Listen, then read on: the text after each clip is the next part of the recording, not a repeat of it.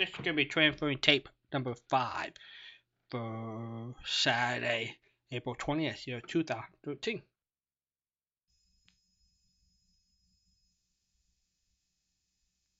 Well, Multi Falcon's the most famous one I remembered, but I wonder what they... When did Sidney Greenstreet pass away? 1954. Okay, pretty quick. Yeah.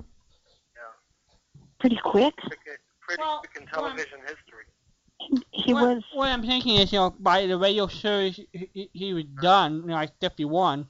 Oh, that I sort see. of thing. Yeah. I see. Okay. I don't know. Peter Lorre? Humphrey Bogart? I don't know. Television history, 54 would be real quick. I don't know. Peter Lorre and Humphrey Bogart. That'd be interesting to look them up together. Well, let's see. Sidney Greenstreet, IMDb. I'll tell you what, we have covered more territory tonight, and we were serious, and I hope the educational system listens to us. Boy. All righty. Let's see here. Gee, you know what? His movie credits aren't all that big. When I say all that big, they're... About that is that I was listening to another show, Mm-hmm. and they mentioned that his two hobbies were eating and drinking beer. Yeah. And I thought, that's not true. No, it is not true. Because I thought his two hobbies were drinking beer and orchids. He was a connoisseur of beer, but of course he was a gourmand, so anything that he put in his mouth, he was a hobby. But orchids, yes, he grew orchids. Yeah, because when I heard that on the show I was listening to, they said eating and drinking beer. I said, no, that's wrong. I know. That's what he loved. Yeah, you're right. That's what he loved to do, but that wasn't his hobby. Which show? Eating was his occupation. Just about. Drinking just was about. his Which beer. show were you listening to instead of Walden and Patricia, in which they made that terrible boo-boo? I was listening to Radio Spirit. Ooh. Ooh, I'm surprised. And of course I was listening to them because you guys weren't on. Let me clarify. Oh, thank you so much. We really needed to hear that. Thank you. That was good. That was an excellent answer. Okay, so now you answered Nero Wolfe. I looked up Sidney Greenstreet, and now it's legal to ask you, what would you like? I tell you what, do you have any,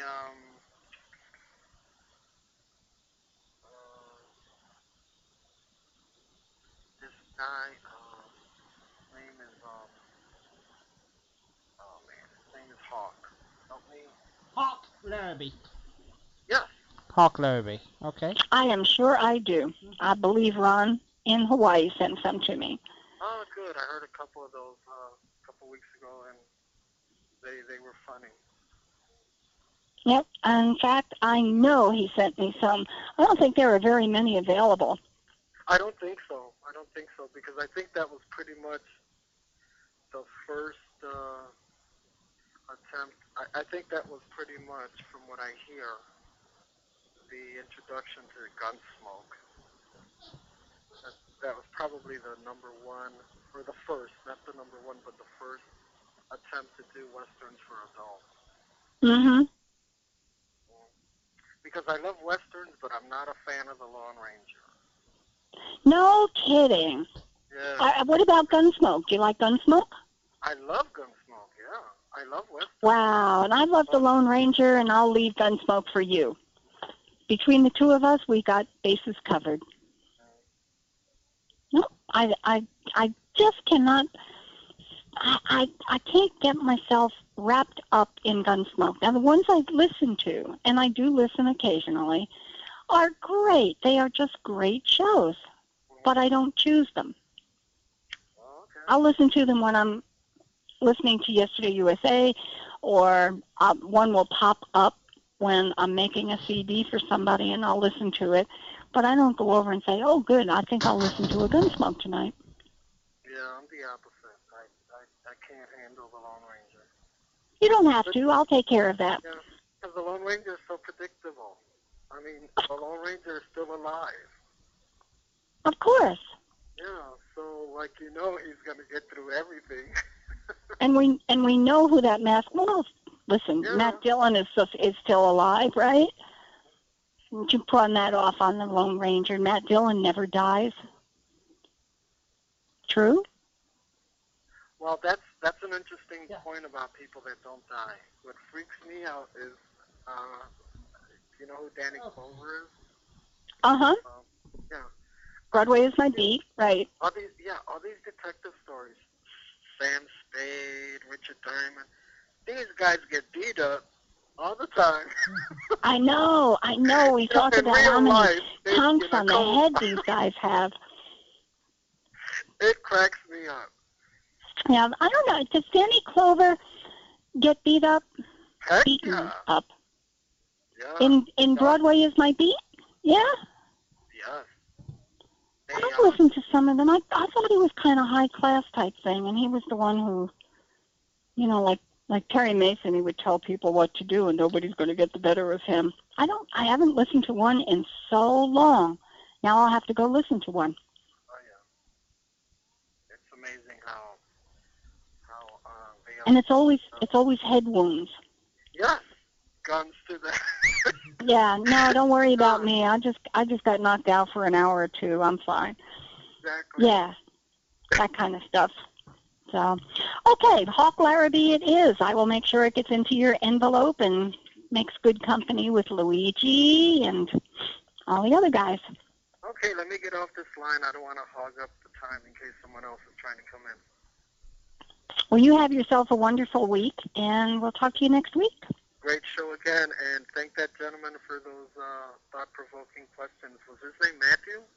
Matt, Matt from California. Take care, guys. Bye. Thank you. Bye-bye. Oh, right. 714. Oh, you're there. Yeah, I was there before. I thought I knew you were. You were just giving me one of those. Well, boy, where did he go now? Yeah, well, something fell down. I was over there trying to pick it up, so my hand. Is that like the dog ate my homework? No, it's just telling the truth. 714. Yeah, I know. We have to do that next week. 545-2071. The dog ate your homework? Well, yeah. We talked about that a little earlier. The kinds of I won't say excuses because that sounds like you made things up, but it's really true. Mm-hmm. Please excuse me because. Yep, well, I knocked down my headset. I was trying to put those down, and then I was looking at the phone, just to make sure I didn't knock that over. So I'm busy. That's all. You're allowed to be. That's why I have you to take care of everything else. Uh-huh. Well. we have, oh gosh, what was it? Cool Hand Luke? Yes. It was a movie. We have a failure to communicate.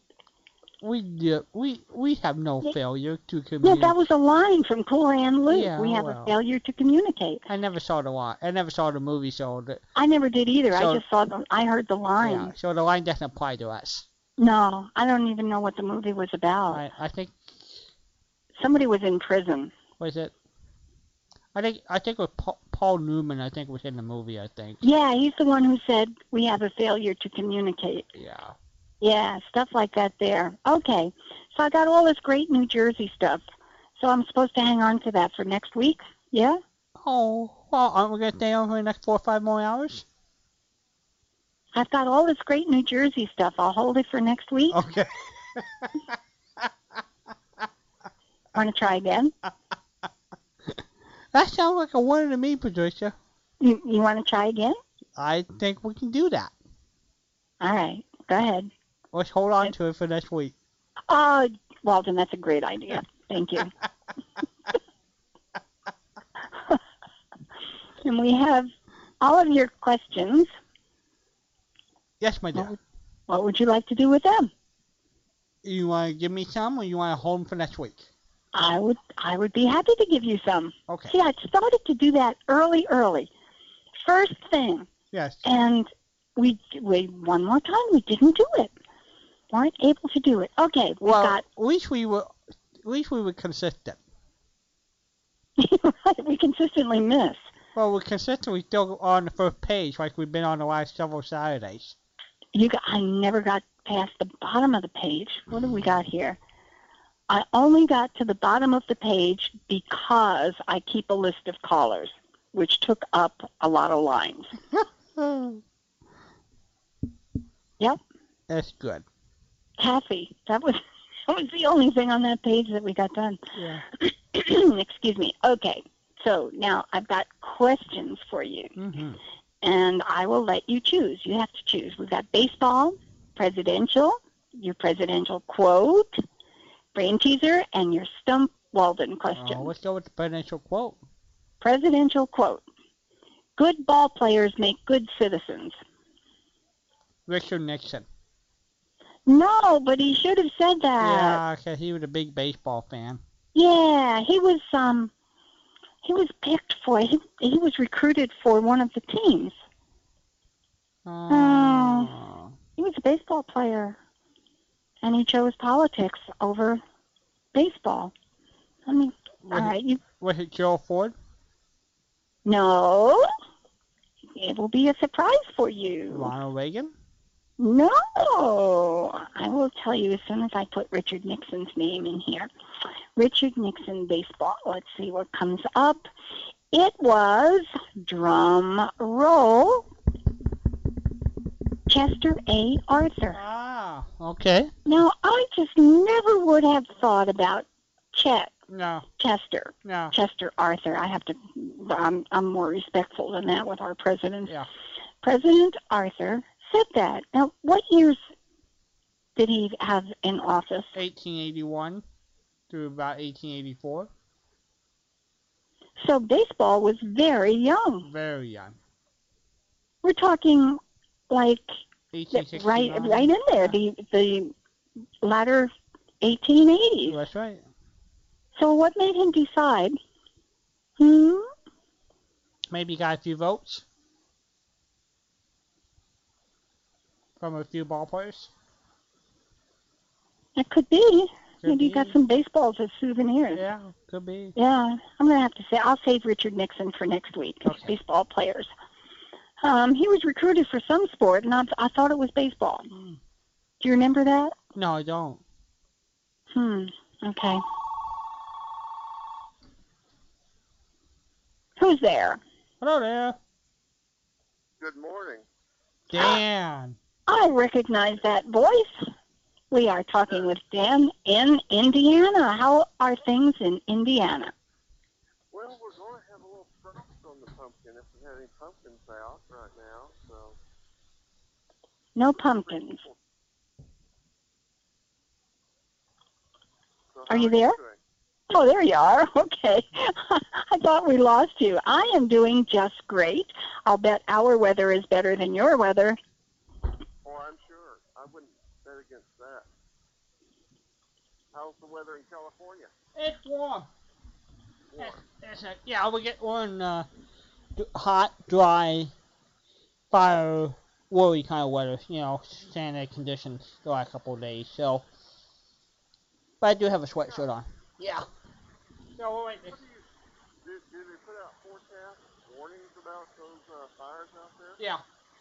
Yeah. When it gets really dry and the wind kicks up, then we're on. They put a red flag up, and so we'll definitely put on first stage alert to be careful. Well, that's good. Yeah. Good. At least you know about the warning. That it could be dangerous. Yeah.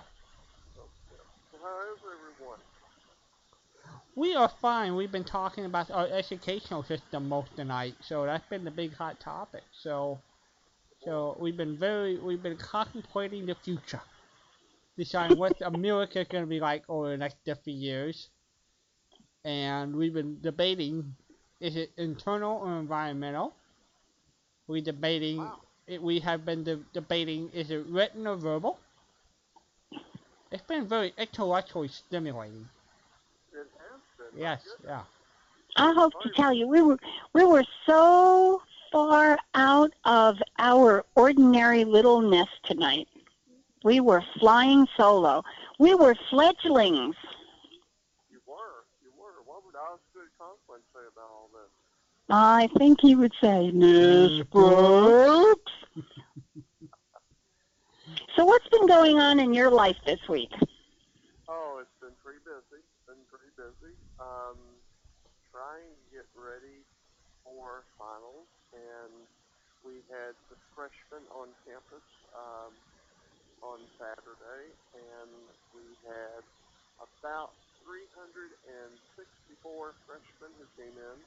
They've already enrolled for the fall, and I think we had about 900 people through the doors of the library today. So we were pretty busy. Sure sounds like it. Wow. Pretty much had a sandwich and dozed right on off. And then woke up about maybe an hour ago and kind of caught the tail end of the Spanish little exercise.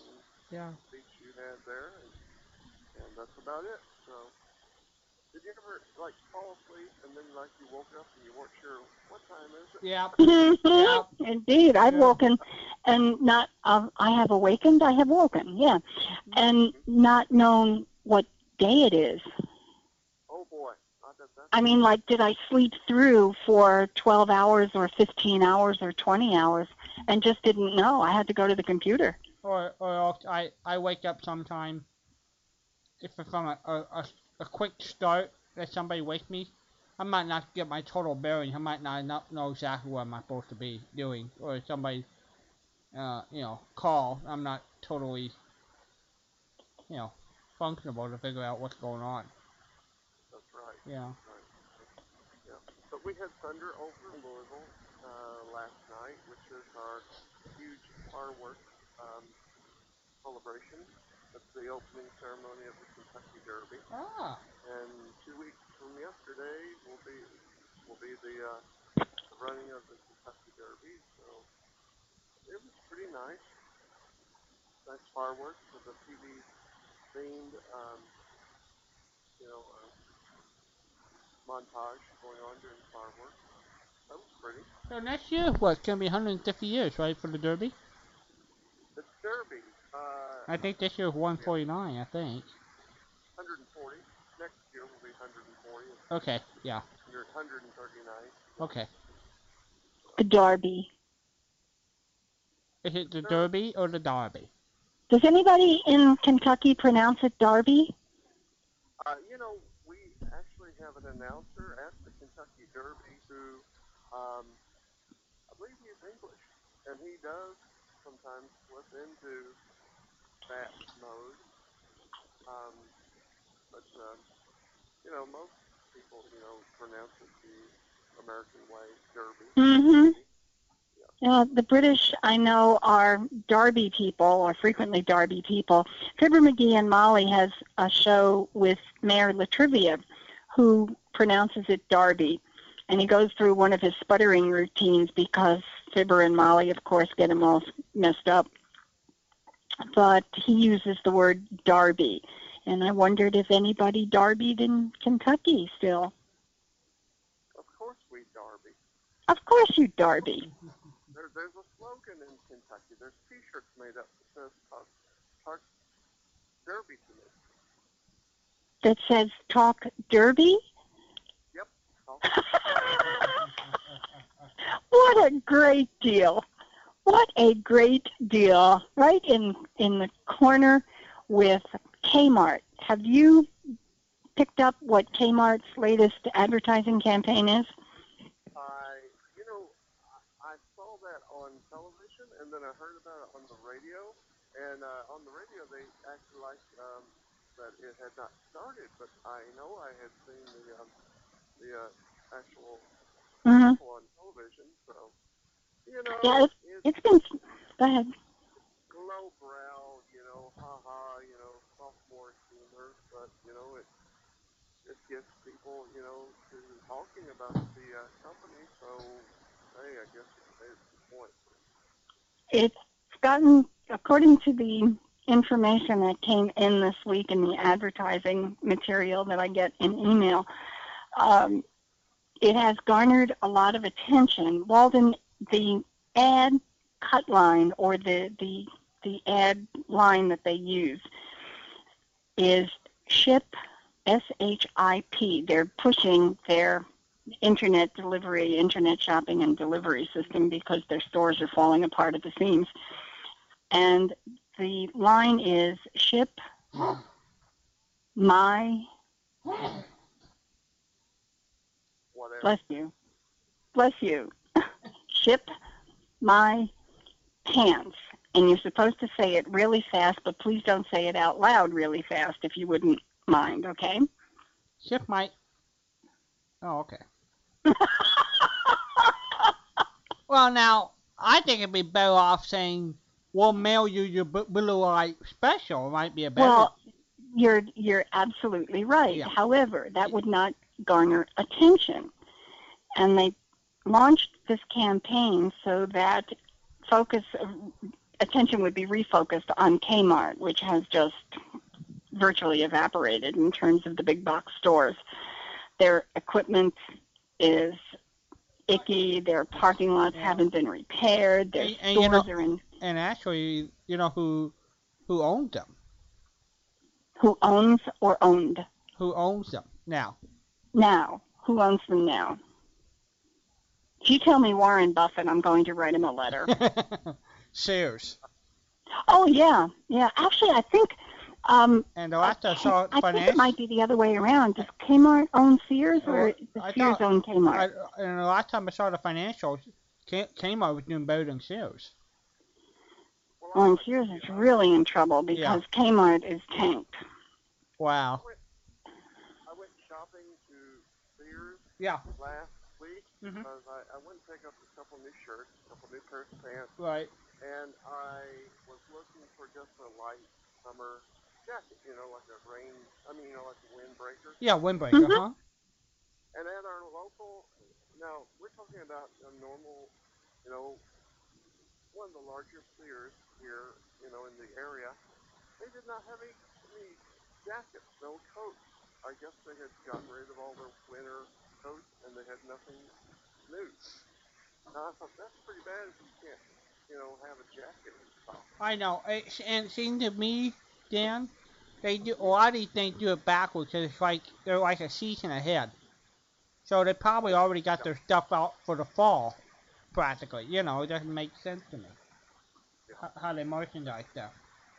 My last shopping experience at Sears was so bad, it's pretty much driven me the next time I want to purchase something, I'm just going to do it online. And I thought I'd never say that. Mm-hmm. Wow. There was no one to help you in the store to check out. There was a wait. There was probably a wait of 20 minutes to check out. Wow. There was a line of people. I imagine there was probably 6 ahead of me. And these were buyers. Yeah. Huh? These weren't people who were shopping. These were buyers. Yeah. I'll tell you another scary thought. My family grew up shopping at mid-price department stores. J.C. Penney, things that you get your clothes for. Yeah. Those are almost becoming like dinosaurs.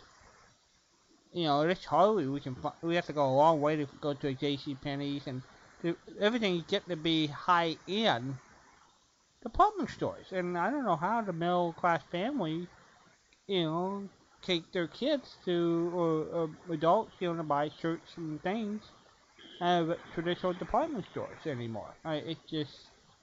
I bought 3 shirts. I bought 3, Oxford shirts. Yeah. And they were $15 a piece. Yeah. I picked up 1 pair of slacks, and it did not have a price on the slacks where I could tell what it was. But the slacks was there. I said, how much are these slacks? He said, $70. Now, these are the same slacks that I've bought in the past for $25. And I said, you can just keep them. Thank you very much. I'll pass on the pants today. Yeah. So, but and then I asked about where are your jackets? What I've got a leather jacket I've had since like the mid '80s, and the lining is coming out, and I think I'm just going to have that jacket relined. Yeah. Just go to your local tailor, if you even have one, and have it done. Yeah, I think so. Yeah. Well, I've had the jacket since 1985, and it looks nice still. It's just the interior lining coming out. And I thought, I'm just going to probably have that done. So, but that's pretty bad. Yeah. Plus, the shirts, I look at brand, I look at the brand, and they're like, I think they're Oxford brand, and I look to see where they're made in Vietnam. It's like, I'm thinking, Yeah. I don't even want to really buy them. It's not putting money back in our economy. You don't see the U.S. label anymore, do you? It's very hard to find anything made in the United States. Yeah. And every time, I'm old-fashioned. I look at cars going down the road, and I see Kias, I see, different cars, and I'm thinking, every time you go out a foreign-made car, you've taken money out of this country.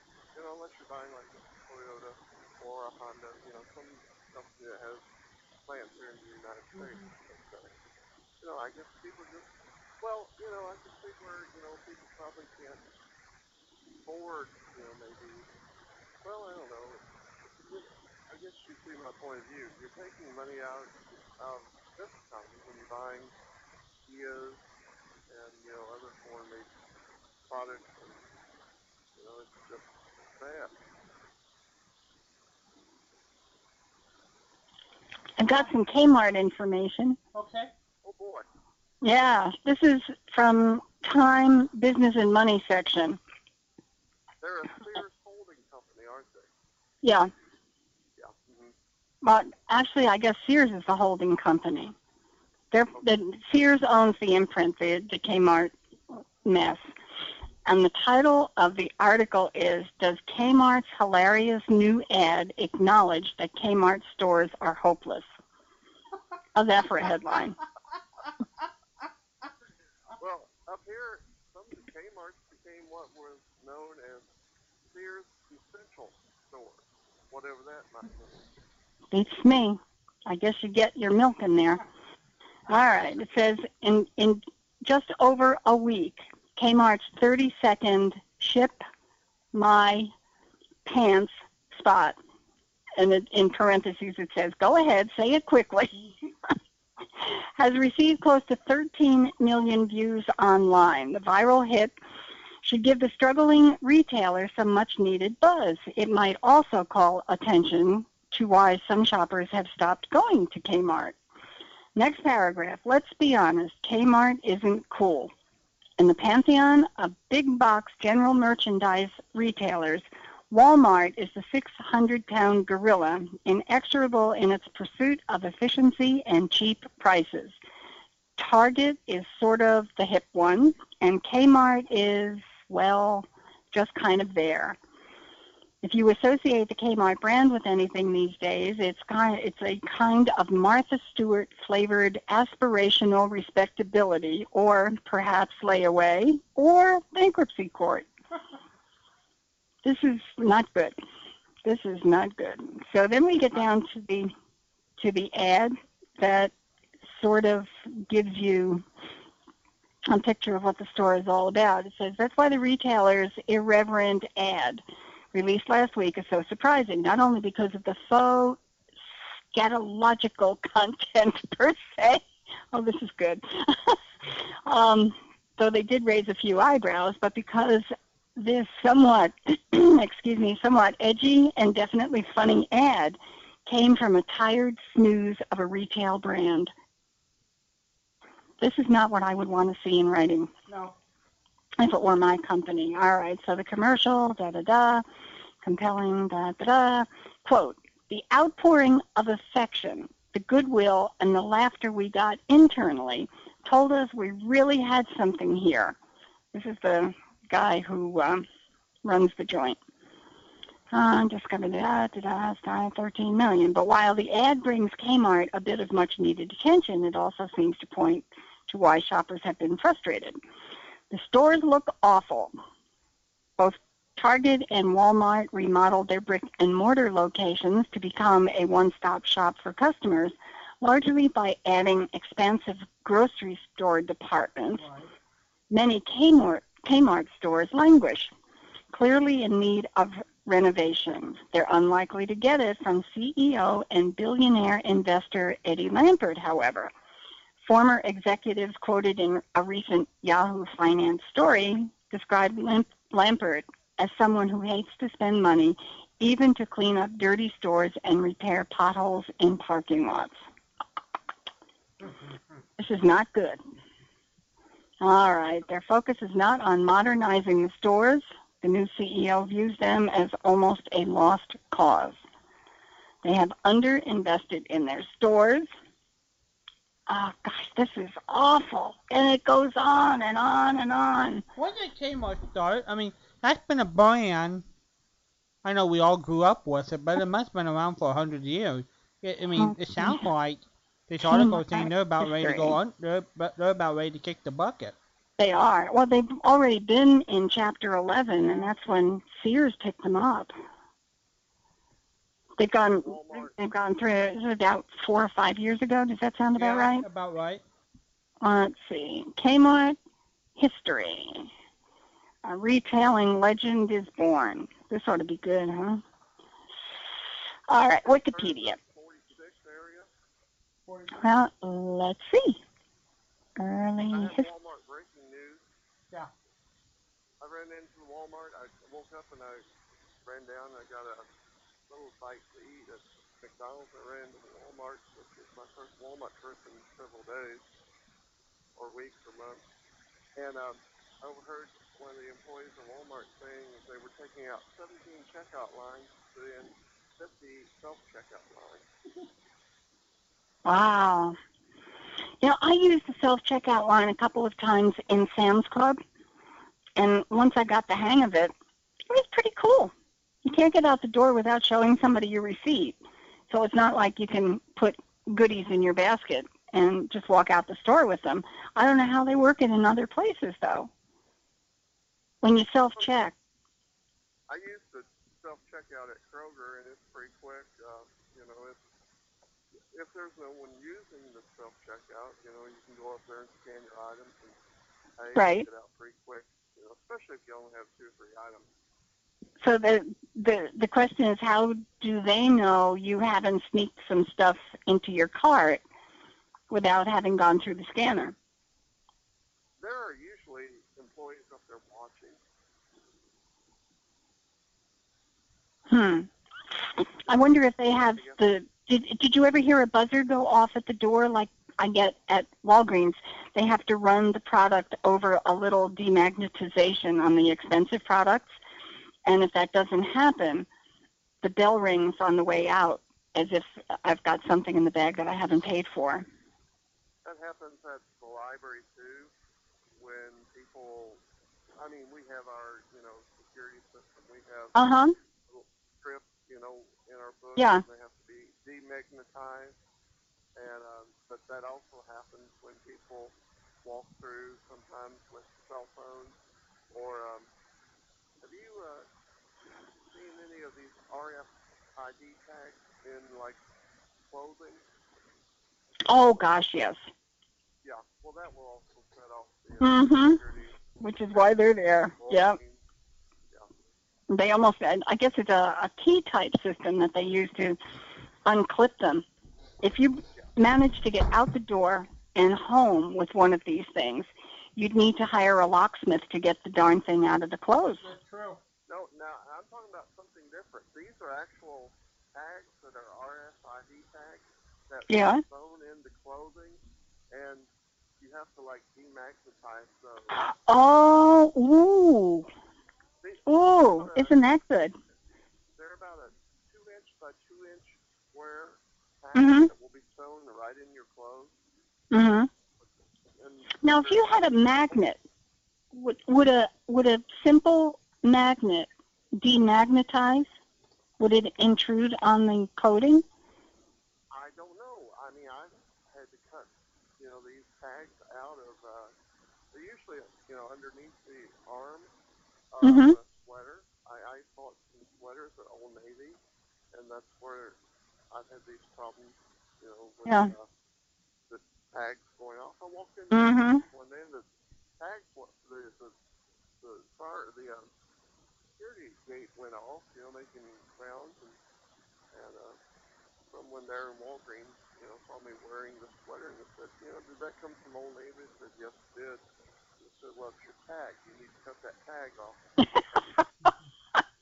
You need help from the drugstore to get dressed. Isn't that awful? Oh, gosh, that's funny. I was going to ask you, your credit card. If your credit card accidentally gets swiped over the demagnetization dealie that they do, yes. or if it goes over the scanner in the supermarket, it will demagnetize and your card will not work. You have to get a new card. Wow, I didn't know that. I didn't know it either, but Yeah, actually, there's some problem with some of the brand new cards, especially if you're traveling, that people, if they walk by with a scanner, can pick up all the information off your card. with those little chips in them, yeah. Yeah. So now they're recommending Aluminum cases. Yes. Yeah. Yeah. I will not use a card with one of the little chippies in it. Chase tries to convince its customers how convenient it is. You just walk by a scanner. Well, there's no way that they know I'm me. So, Walden, if you pick my pocket and walk out with my credit card that has the little scanner chip in it, you can use it. Well, I mean, I think that's kind of dumb. That's why I think. So I just cut up the cards and say, sorry, guys, not going to use them. Well, that's why we're just going with our cell phones. Our cell phone's going to be doing our cash and carry business here pretty soon. I'm not going to do it. You just wave your phone and there you go. Nope. Anything that can wave in front of a scanner and get me out of the store is just off my screen because there's no reason that I couldn't do it. How many people lose their cell phones every year? A lot. It's unimaginable. A lot. And if it's turned on, you've already gotten through the security code. Mm-hmm. People tend not to turn their cell phones off if they have to enter a password in order to get it back on. I mean, somebody's got to really beef up the security on these things before I'm going to feel comfortable doing it. Plus, we already have viruses, that are being downloaded onto these smartphones. There we go. Yep. Oh, well. So what I've got here is that the S.S. Kresge Corporation, Kresge, in Detroit, Michigan, was renamed Kmart Corporation in 1997. The Kmart chains were in 1962. Huh. So the Kmart name that we see on top of stores started popping up in 1962. I would have been surprised if it were any earlier than that. Am I remembering right, guys? Was it the logo? Was it a blue or a green in the background? It's an orange K on a white background. Was it white? Okay, I thought it was in blue or green somewhere in that billboard sign. I was just trying to remember as a kid. And I'm struggling to remember something that might have been that. Yeah. I don't remember it ever being anything other than orange, which doesn't mean, oh, good grief, do you know how they have a mascot? All right, let's see. No, a mascot? Logo. Let me see. Well, let you look at this. Okay. Yeah. So we've got orange with until 1990 by Kmart Australia. Used in many older locations, 1990s. Supercenter, we're not talking Supercenter, Big Kmart, Super Kmart. All right, back in Kmart's original logo, used until 1990, has a big orange K with the little letters M-A-R-T in green on a white background. No, I was right. I seem to remember green as a kid somewhere. Okay, and then we move over. Oh, it was only used as a prototype. So that's probably the one that you remember. I remember in the 70s as a kid when I come to the store and look at the sign. Yeah. And that would be it. So it was a big orange K, and then the little letters were in dark green. Bob Hope advertising Kmart? No. Right before he died, and he was pretty, I mean, basically he was setting down, and he just said, well, go to your, I think it was a Super Kmart he was advertising. Oh. But I guess they thought that, he might bring in people, but I bet he was doing that just within the last year or two of his life. Like Bob Hope really advertised their shop at Kmart. Yeah, I know. I read a very disappointing article not very long ago about, and I think it was written by an FBI guy, excuse me, retired, and it was particularly directed at older buyers who are frequently influenced by the personalities who do the advertising. And he wrote that the majority of the people who do the advertising copy, like Henry Winkler is talking about, I guess insurance or a reverse mortgage, I guess. And Joe Namath is talking about buying in a residential community in Tennessee. Fred Thompson does reverse mortgage. I mean, people whose names you look at and you think, these guys are really cool. They wouldn't advertise or be part of anything that was crooked. Yeah. Or not as promised or doesn't warranty that type of stuff. And this guy said, it is astounding how many of these people don't even really know what they're advertising. They just they're told where to show up. Here's the job. They're handed scripts. They read the scripts. They collect their money and they go home. So it's not like, people we would trust have researched a company and decided, yes, this is really good and I don't mind having my name on it. And certainly a lot of them do. But he said you'd be terribly disappointed to know how many don't. So don't use that as even one of your criterion or one of your criteria. Isn't that I know. Isn't that disappointing? That's sad. I mean, Henry Winkler probably, I have faith in Henry Winkler. He surely investigated, But he said you'd be astounded at how many don't do that. It is a paid job for them. It has nothing to do with product at all. Dan Freeberg, basically, when he took over for Jack Benny, he said that he would not sell for a cigarette company. And you remember Jimmy Stewart was the same way. Right. Uh-huh. And I think there were a few others that, basically lost a career because they wouldn't give in to cigarette advertising and, other, probably a few liquor advertising companies. Mm-hmm. Yeah. But, it's a complete job. They're looking at it as a job, and they get up there, say a few lines, they get paid, and they go home. Mm-hmm. Not like this show. Now, we stand behind our product. Hold on, we don't have your product, do we? Easy to stand behind something that's not there. Easy to do it. Walden made me do it. Walden, you need to get some sponsors on the show. Oh, well, do you have any that you can nominate that would be good for us? Well, let's see. We've got 8 big hours of complete and utter education. Okay, yeah. Intrigue. Yeah. What do we seek advertise? Kmart. We can send school, get back to school. Yeah, we could do that. Oh yeah. Oh yeah. We'll need to work on some advertising. Yeah, that would be good. That would be good. Oh, did you have a homework assignment this week? I did some research and I didn't really find too much. What were you looking for? Thing I thought you might find interesting, but I'm going to keep looking. I haven't found anything that really answers that question. Did you have any luck? This is like the dog ate my homework. What was the question?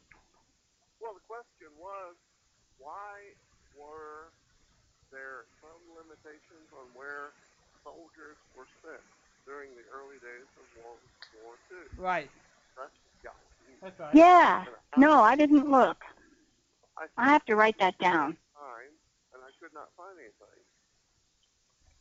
Okay, question. See, I need to write this stuff down. Yeah, we need to look for a more representative source. Something that has more, you know, name recognition besides the New York Times. Not quite up there yet. They're really good with their historic articles, though. And see, I was looking in the New York Times historic database, and I looked Yeah. I sent you an ad, or I sent you a story on, where they were talking about, the draft. Yeah. And I'm just pulling away. Yeah. For draft and travel limitations, Mm-hmm. and I couldn't find anything. And Yeah. I pretty much searched during the 1939 through about 1945, time period, but I could not find anything. Okay. I don't know if they did not write about it or if it just went unsaid. Yeah. Yeah. I wind up at the New York Times fairly frequently because I'll put in a Google search looking for a piece of history, like with a particular actor or actress, and they will toss up an obituary that was written in 1942.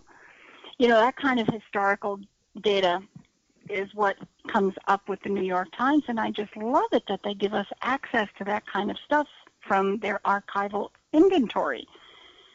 But I've never searched their database. I've never asked for a return on the database. Do you have this article? Do you have information for that? I say never. I don't do it very often. I usually depend on Google to toss up stuff. And they come up fairly frequently with the historical information. So, okay, I wrote down the question. So I have to do my homework. I didn't do my homework this week. I am very sorry.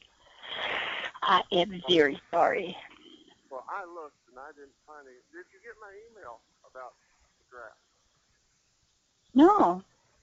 You did not get my email. Okay. Well, if I did, it went right past me. Hold on. Now, this would have been from the New York Times database. This was or was not? It would not have. It probably did not come from my email address. It probably came from whatever the New York Times database. Oh my goodness! Or it may be in your spam. It might be in my delete. It could be. And it looks like they came cruising through and already cleaned out my delete. Oh gosh! I tell you what I did this week. Would it have come from New York Times? And something like Dan Bays has sent this to me, or what? Probably. I'm sorry, I didn't mean to use your last name. I think I did that on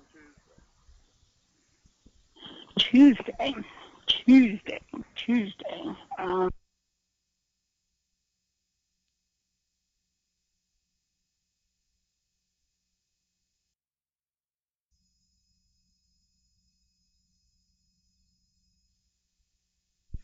And I sent you a story, and it said the first number drawn in the First World War was 258. Oh, wow. Oh, my goodness. Yeah. So I thought that was interesting. I thought, how did that happen? That really is a peculiarity, isn't it? Yes, quite a bit. So, but the sixth was in. I got busy toward the end of the week with a lot of other questions from students, and I taught 2 classes this week, library science skills, and it was just a busy week. I think, well, let me check junk. I may have cleaned it out. I went through my New York Times. That's the news press. New York Times, don't miss out.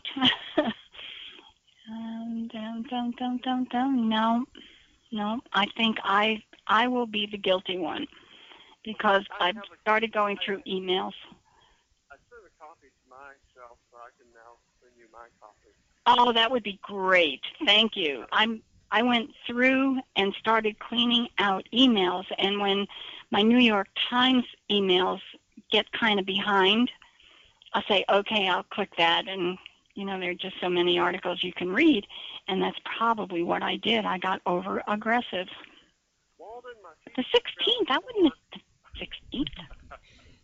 Dan, go ahead. Yeah, Walden, my teacher threw out my homework. That's okay. That's okay. That'll work. We're going to ask next week the most creative reasons. I'll say reasons. Yeah. Excuses for not having done something, or the ones that told especially the ones when you told the truth and people didn't believe you. Right. So the teacher threw out my homework is the truth. Yeah. But how many people would believe you? That's true. I don't know. That's true. I don't think very many. I wouldn't believe you, and I did it. See, Walden, she's not believing. I know. She have little faith. I know. What's wrong with you, Patricia? You have lots of faith in us. No more. I have lots of faith. Yes. But not in the homework department. Well, that's not really true. That's not really true. And I did. I threw it out. So if you could do a repeat and forward your copy to me, that would be super. All right. We will do that. All right. Okay. Well, I think we'll hang up because it's getting to be pretty late for you two. That's only 6 in the morning for Patricia. That's all. 6:09, please. I want credit for everything. 6:09. Yeah, it is early. It's starting to get light out. Yeah, I think I took a nap this afternoon. I knew I was going to have to. You rascal. You did do that? Yeah. I have to bring a pizza to my brother today. Oh. I promised him. Are you going to order it or make it from home? Walden, this is me you're talking to. You know my oven is my guarantee and warranty storage place. Yeah, I know. It's where I keep all of my warranties. Well, does he expect it to be warm? Does he expect the pizza to be warm? Uh-huh. Yeah, he's pretty fussy with stuff like that. Dear me. Okay, well, Dan, if you could do that, that would be really nice, and then I could redeem myself. How about that? Yeah. Do you think maybe it didn't get here? What now? Do you think maybe it didn't get here? It came to me, and I just, did a copy of, I put your address, semicolon, and put my address, and it came to me. So, how about that? Oh, well. If you could forward yours, I'd really appreciate it. Yeah, okay, sounds great. She'll give you full credit. She'll give you full credit for it. Are we going to have any ads, or are we going to have any special interviews coming up? We're working on a few. I'm swapping phone calls with Jimmy Rogers.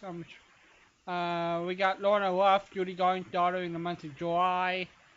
So I'm working on stuff. I've been trying to crank up the phone lines. And Patricia's working on Cora Schultz. She's reading the book of the Great Girls Sleep.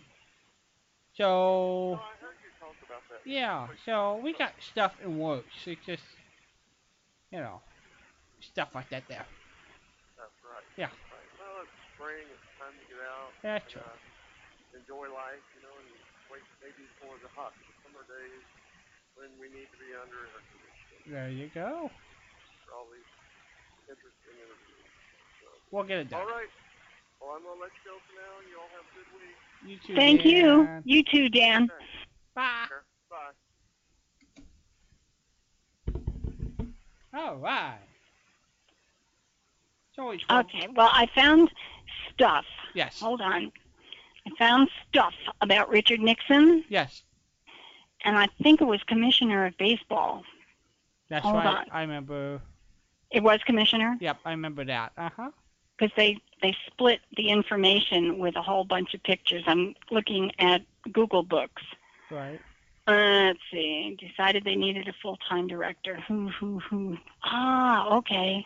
All right. Bob Feller, the fireballing pitcher star of the Cleveland Indians, led the Players Association when it was formed in 1953. Mm-hmm. He and his colleagues worked hard to improve pension and benefits. They made a little progress, but not much. By 1965, the Players Association was down to $5,400 in its treasury. It had one file cabinet, no office, and no employees.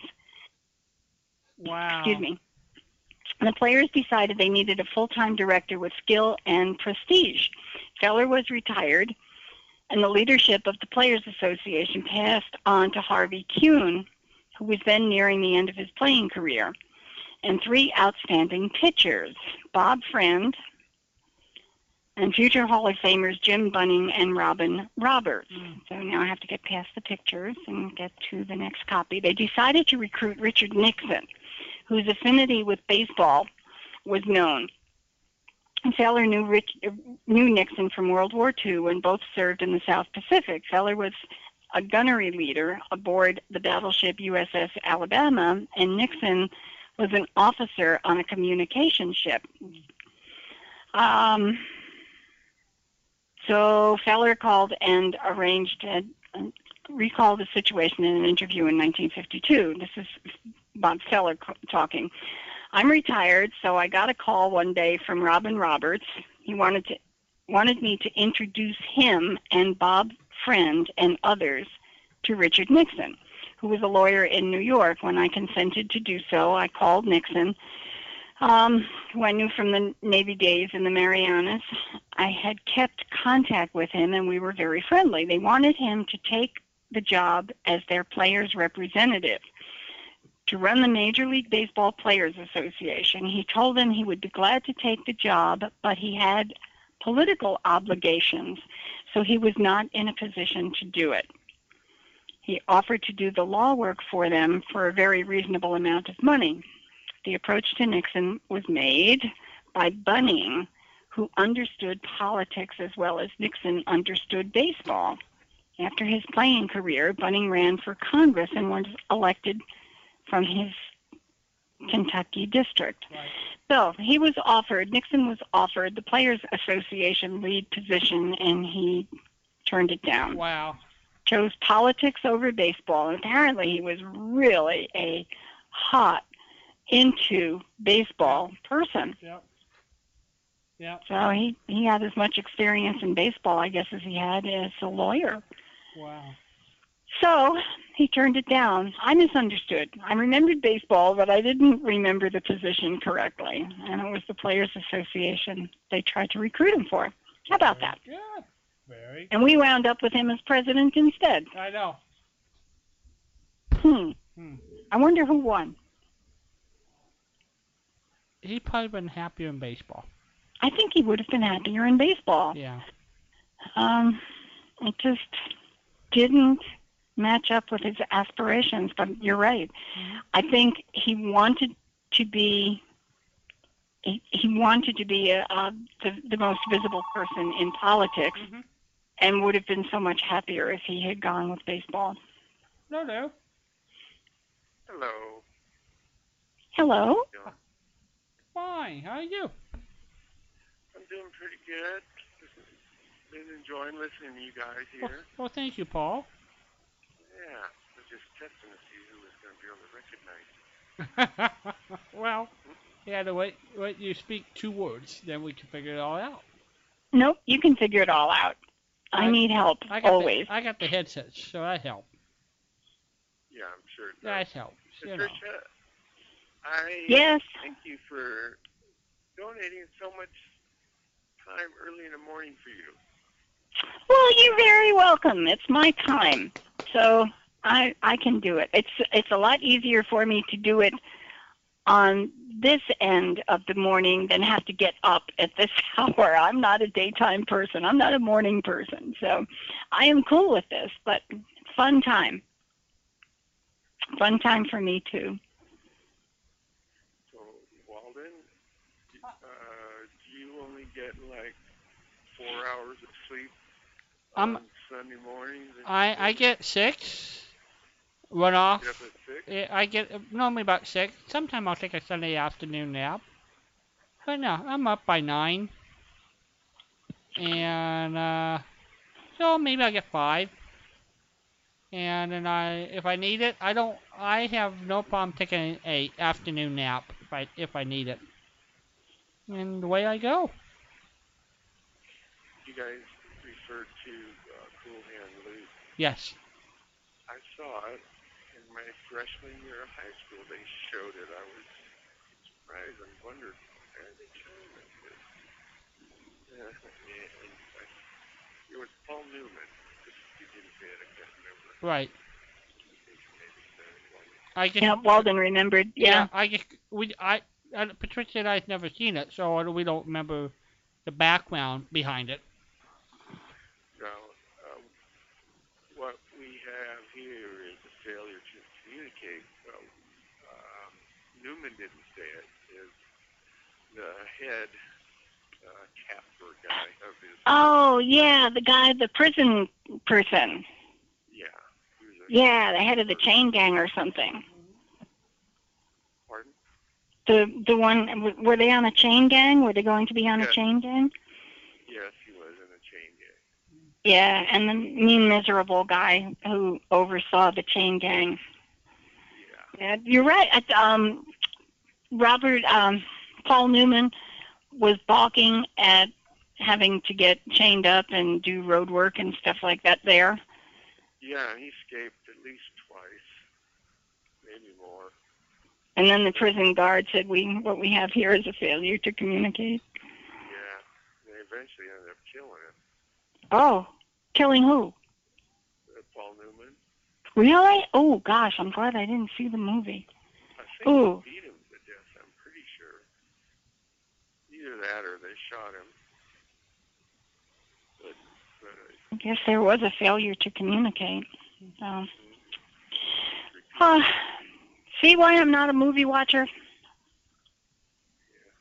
Well, the only funny part I can remember, this was a lot of years ago, was he had a hard-boiled egg eating competition, I think, with another guy, or just trying to break a record. But I mean, he ate this tremendous number of hard-boiled eggs.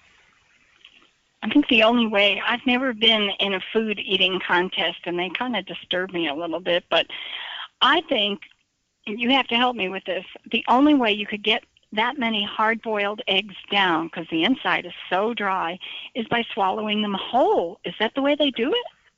Yeah, I think that's what he did, yeah. Ew. You mean you don't think you could eat, what is it, 69 hot dogs in 7 minutes, what they're doing on the Nathan hot dog? In 7 minutes, I could probably do, if I had to, I could do 3. Is that without the bun? No, with the buns. With the bun. What they're doing. As long as it was slopped up with something like sauerkraut, so that the bun wasn't dry. Well, I guess what they do. Well, I guess what they do is they dip it in water and it goes down faster. That'll be. But they swallow these things whole. Right. Oh, what happens to their tummies? Are you saying that people who ate the hot dog and bun swallowed that whole? Yeah. Well, I don't think they have them on buns. Well, they must have them just nude. No, it's in buns. It's in buns. Part of it, I think they maybe they buy them in one piece and they go. But yeah, it's but that it definitely comes. The Nathan eating contest on July 4th, and I think part of it is you have to eat them with the buns. And which place is this? Nathan in Coney Island. On July 4th. That's a hot place, yeah. It's the July 4th eating contest. Still going on to this day. Yeah, and I think the record is like 69 hot dogs in I think 7 minutes or 13 minutes, something like that. Holy mackerel! I wonder if they didn't eat for a couple days before. Joey Chestnut is the reigning champ, and he goes against Kobayashi from Japan. Those two always seem to be head to head. And Kobayashi is just a skinny little guy. So this is Nathan's we're talking about? Nathan at Coney Island. Nathan. Okay. I typed in Mason and one came up too. Oh, okay. So, all right. Hot dog eating contest. Right. July 4th. Televised on ESPN every year. Okay, Joey Chestnut. Yes, This is from 2011. They don't have the results from 2012 at Wiki, but Joey Chestnut ate 62 hot dogs and buns in. Well, then, are you talking completely Yes. soaked up in water? Yeah. That's how they can get it down quick. Yeah, go. History, traditions, They dip it causes, in, go. results, tactics, and training. There you go. Do we need tactics and training? Might. All right, let's see. Joey Chestnut. Top 3 finishers, 10 minutes. Okay, they get 10 minutes to slug this stuff down. Boy, this Joey Chestnut is, they call him Jaws. I wonder why. Joey has been a hot contender. Let me see how far back he goes. Joey Jaws. Well, oh gosh, he was only in second place in 2006. Yeah, Tobiachi is the guy from Japan. He's the eating marvel. He flies over here for this? Yes. Well, it looks like Joey has him, all right, to Kobayashi. Right. All right, you really keep track of this, don't we? He can't help it because it's televised every year. Okay, I've never seen it or heard of it. ESPN. Okay, I don't get that. Yeah. All right. So in year 2000, first place was the guy. Yeah. And I don't see Joey anywhere here. No. Okay. So then in 2001, Kobayashi. Oh, there was a different one. It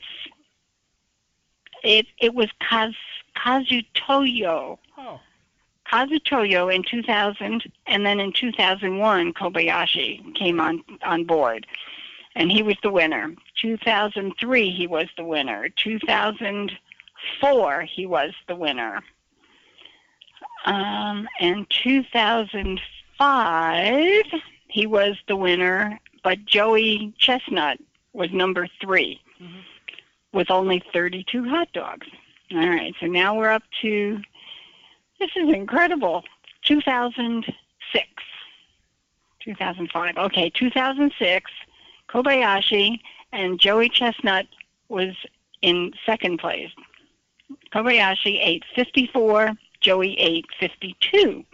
So we got the competition heating up here.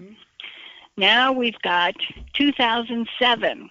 Joey Chestnut won with 66, and Kobayashi slipped into second with 63. 63. Okay, that was 12 minutes, though. They gave him 12 minutes to do that. And this is disgusting. So if they showed a stack of those there, of 63 of them, that would be very telling. That would, all were not finished. Imagine. It's getting worse. In 2008, we had a 10-minute contest. Now, this one's got an asterisk. There was a... what? All right. This one's got an asterisk, so there's additional information. Okay, 2008. Joey Jaws, 59. Tied with Kobayashi with 59. And this was 10 minutes. And then down at the bottom, there's an extra note. Joey Chestnut won a 5-dog eat-off in 50 seconds. This is disgusting. 7 seconds ahead of Kobayashi, so he was solidly in first place. Then in 2009, this is really cool. In 2009, Joey Jaws Chestnut, 68. This is a 10-minute finish. And we had Kobayashi with 64 and a half.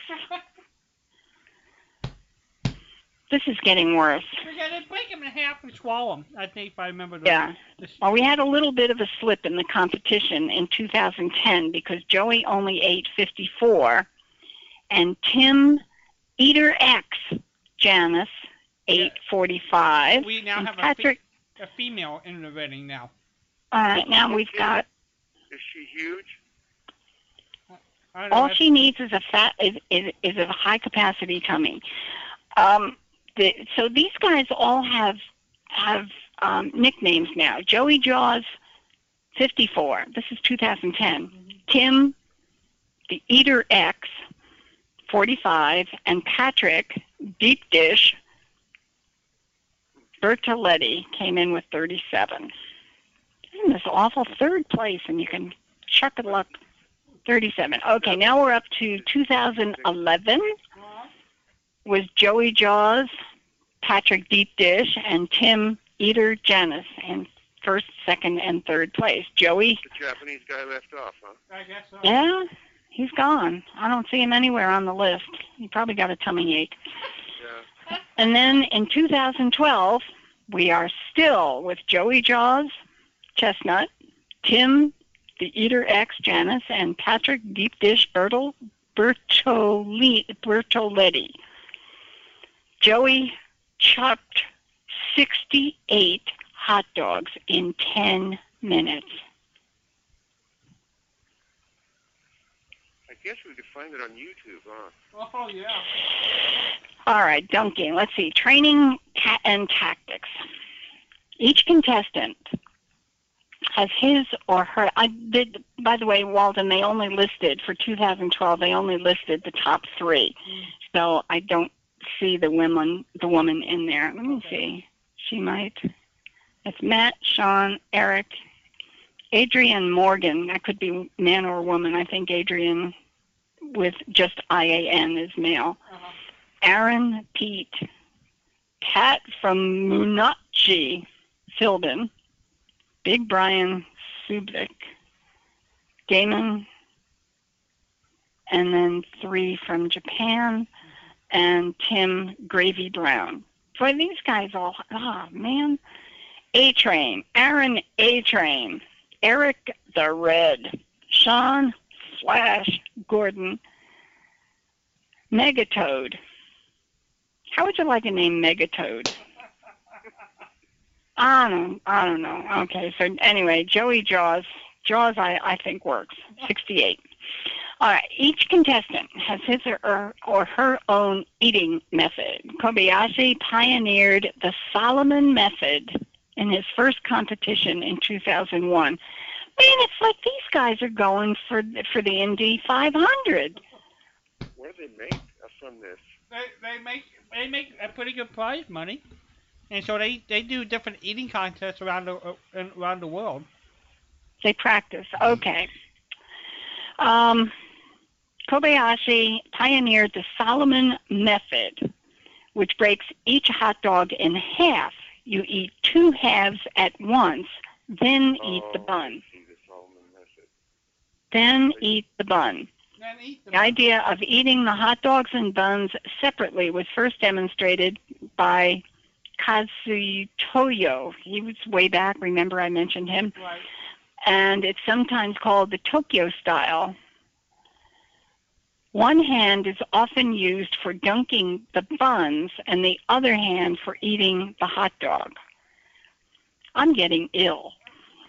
Dunking is the most prominent method used today because buns absorb water. Many contestants dunk their hot dogs or dunk just the buns in water and squeeze them to make them easier to swallow and slide down the throat with more efficiency. We're not finished. Get them wet, then they wring them out. I wring them out, sure. So you wind up, I guess, with like a little wad of dough that is easier to swallow than a dry bone. It's got to be. Yeah, other methods include being, completely saturated because that would take up so much volume. That's right. But squeezing them out makes everything easier to swallow and slide down the throat. We're talking efficiency here, according to this. Other methods include the Carline Pop, where the competitor jumps up and down while eating to force the food down into the stomach. Oh my God. Buns and Roses is a similar trick, but the eater sways from side to side instead. Julietting is a cheating method in which players simply throw Oh, HDB, I guess, is a hot dog bun. Mm-hmm. Ah, see? Naughty, naughty. You can't throw them over your shoulder.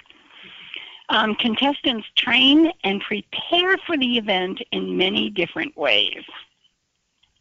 Some fast, other pre-liquefy only. Silly me.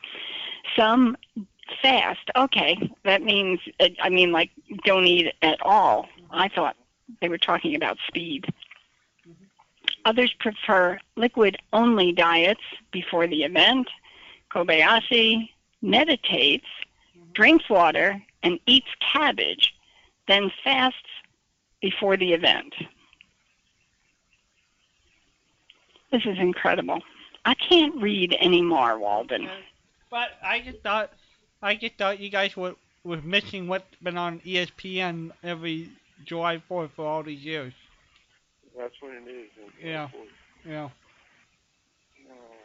Did they say anything about them getting sick, Walden? Have you seen that? Yeah. Could I tune off for a minute? I'll be back in a minute. I can't imagine anybody keeping that in them and feeling it all. And they go celebrate by having a meal afterwards. Are you serious? You're joking. No, I think I've heard Joey interview that way. Are any of these contestants really Say again, Paul. Are any of these contestants really small people? I think Tobayashi's supposed to be a small, wiry type. Joey pretty big. Yeah, you know what? I don't feel wrong ever to enter Eating contest? Yeah, I don't blame you.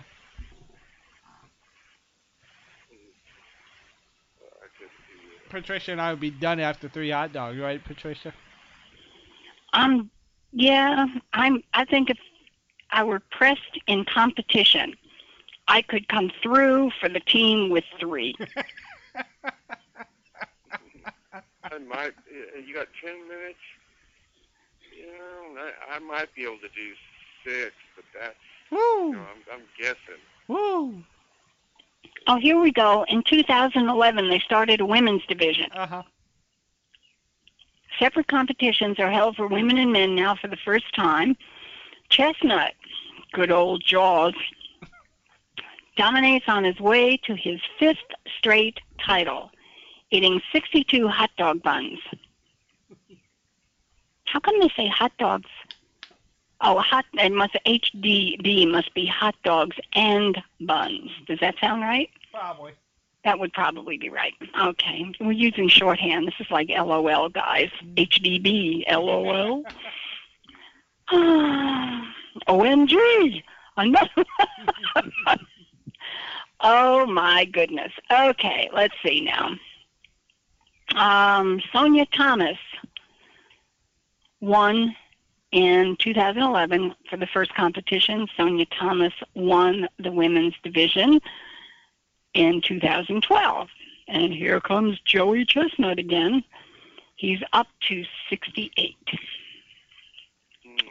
Oh, dear. You know, I mean, this guy he needs to be more consistent.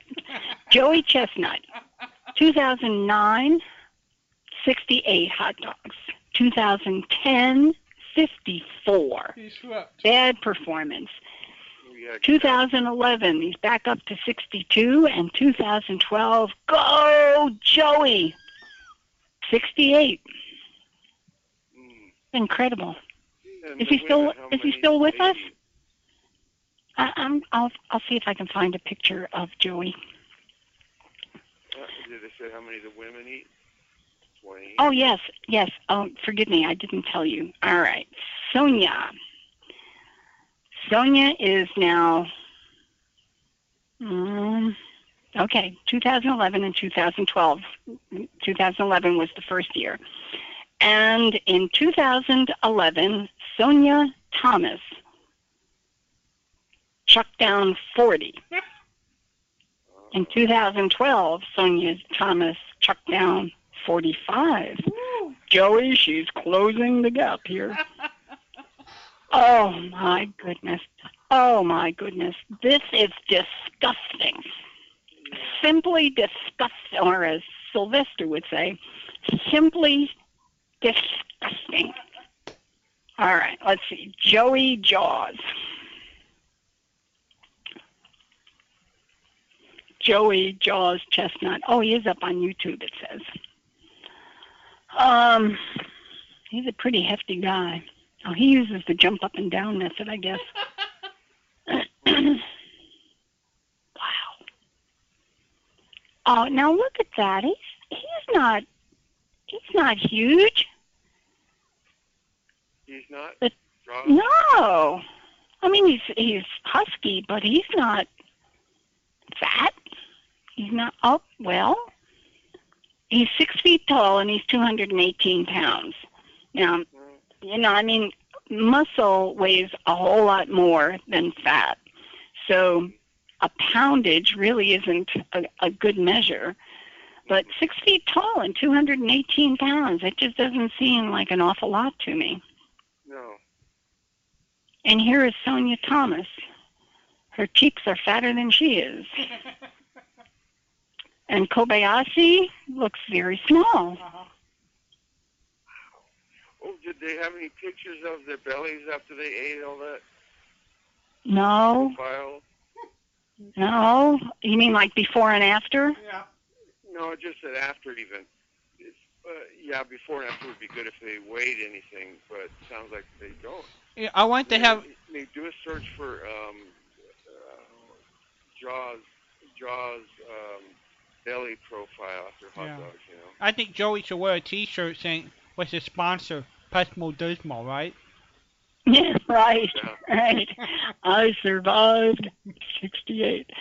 All right, it looks like Joey is also in a wings contest. Let's see what's here. Joey Jaws, information and eating contests. Hooters, he ate 140 wings in 10 minutes. Let's see, ice cream, 14 and a half pints in 6 minutes. Oh, what a headache that would be. Oh, man. Chili, 2 gallons of chili in 6 minutes. Two? This guy is a machine. Did you say 2 or 10? 2 gallons. 10. I'm sorry, 2 gallons. 2 gallons. Yeah. 2 gallons. 2 in 6 minutes. That's the world's chili eating challenge. So now we've got poutine. I don't know what poutine is. Poutine. What is that? Don't know. Poutine. Tine. Yeah. Tine. Tin as in Nancy, E as in Edward. Poutine. Whatever it is, he ate 9.5 pounds in 10 minutes.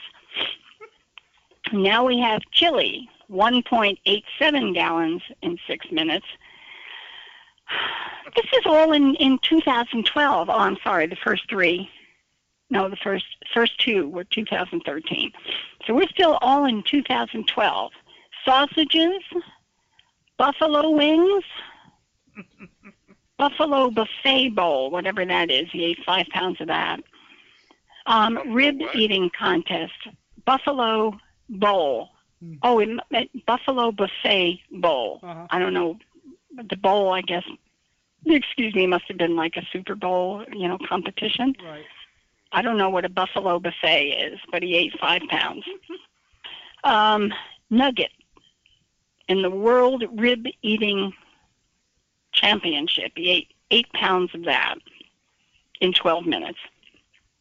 Now we have daily foods. Gyoza Eating Championship. It's dumplings. I don't know how big they are. I don't know what they are, but he won $2,000 for eating 266 of them in 10 minutes. Taco Bell, 52 tacos in 10 minutes. That was only worth that was only worth $1,000. He's in the big time here with the Hooters World Wing Eating Championship in Clearwater, Florida. He picked up $7,500 for chugging down 144 wings in 10 minutes. There's money in them there hills. No, All right, Nathan's, pardon? Are you talking just like the drumstick oven? Chicken wings. I don't know. I don't know what qualifies. Because if it's maybe wing, you got too much bones to deal with. Yeah. Well, if you have to eat the tips, I think that's probably a problem. I don't know how Hooters serves their wings, but Nathan's is the hot joint to be. It is the hot joint. 2012, for eating 68 hot dogs in 10 minutes, and I guess he could have stopped sooner because let's see what his competition was. $10,000.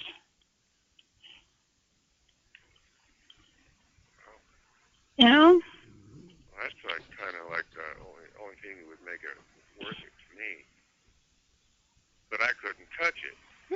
This is awful. 225 wontons, 297 wontons, chili, 16 pounds of chili. Are you serious? Oh my gosh! When he had the sausage contest, I bet you that was a tremendous number of sausages. Well, let's see. Sausage. Where did I leave off sausage? Tacos, sandwiches,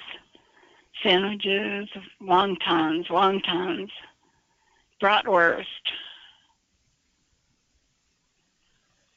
Where did I see sausage? I just said sausage. Yeah. Where was the sausage? Oh, gosh, hold on. Bratwurst, there's the fat, shorter ones, right? Mm-hmm. Mm-hmm. Love those. All right, sausage, 2012. We've got 7 matches on the sausages. Let's see what he did. 42 sausages. That must be it. 42 sausages in 10 minutes. He ate burritos, tacos, candy bars, hot dogs, sandwiches, ribs, pizza, Yeah. Cheetos, shrimp wontons. How many pizza did he eat? Pizza, 41 slices in 10 minutes. That's 4 slices a minute. That fast. Man, do you have to eat the crust, the edge crust? I guess everything. You have to eat the whole thing. Yeah. Wow. Wow. I mean, wow. All right, so that's Joey. 8, 7, 8, or 4. All right, that's 5 whole large pizzas in 10 minutes. Ambulance right there in case you. Yeah, I know. You come with your own steam shovel. Wow. All right, shrimp wontons. Fried asparagus. We have a world deep fried asparagus eating championship. And he has won 5 out of 6. As of 2010, he won 5 out of 6. And just missed the record this time in 2010. 8.5 pounds of fried asparagus. This is incredible. All right, we've got Lula ribs, whatever Lula, Capri Lula ribs, corned beef sandwiches, meatballs, 8 times Crystal. What is Crystal? Krystal. Don't know. Big Angus, 5 Big Angus something or other. 15, almost 16 pounds of grits in 10 minutes. Now, that's kind of not fair because grits come in different consistencies. You can have more water in some and not in others. Spaghetti. Like two and corn? I beg your pardon? Are grits like huge kernels of corn?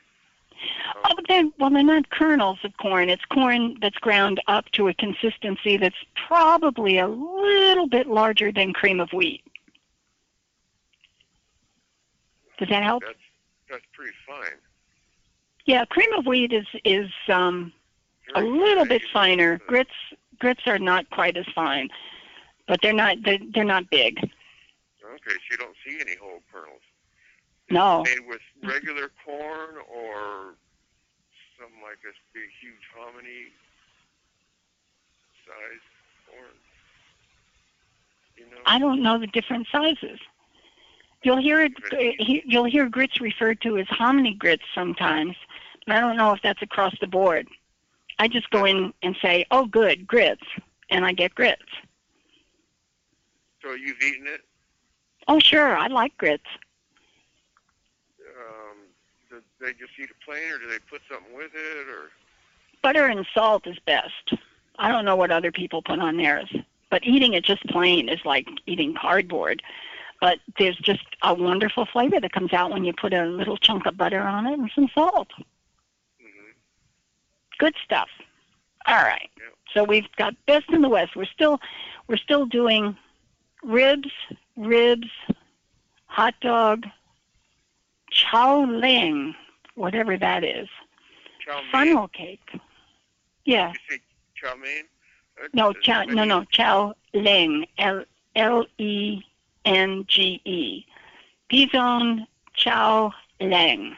Whatever it is. I do not know, but he ate 5.5 pizones, whatever that is. We're back to asparagus, funnel cake, sandwich, corned beef sandwiches, mac and cheese. He ate, in 7 minutes, he ate 10.5 pounds of macaroni and cheese. Joey, we're going to send you out with a bang. He's been competing since, what is the bottom of the list here? Okay, 2005. So now that means, excuse me, 7 years. He's in his 8th year. And in 8 years, the man has won a total of $347,000. That is not a lot of money for 8 years. I think 2005. 2005. Yeah. But Patricia, think of all the free meals he got too. Yeah, right. He could be sick for a week for free. I don't know what kind of entry fees these things charge, and if there are entry fees in all of them. But actually, it's $348,000. $348,000 divided by 8 doesn't come out to be an awful lot. Yeah, it's not his full-time job. Don't quit your day job, Joey. About $45,000 or so a year. Not bad. Well, I suppose.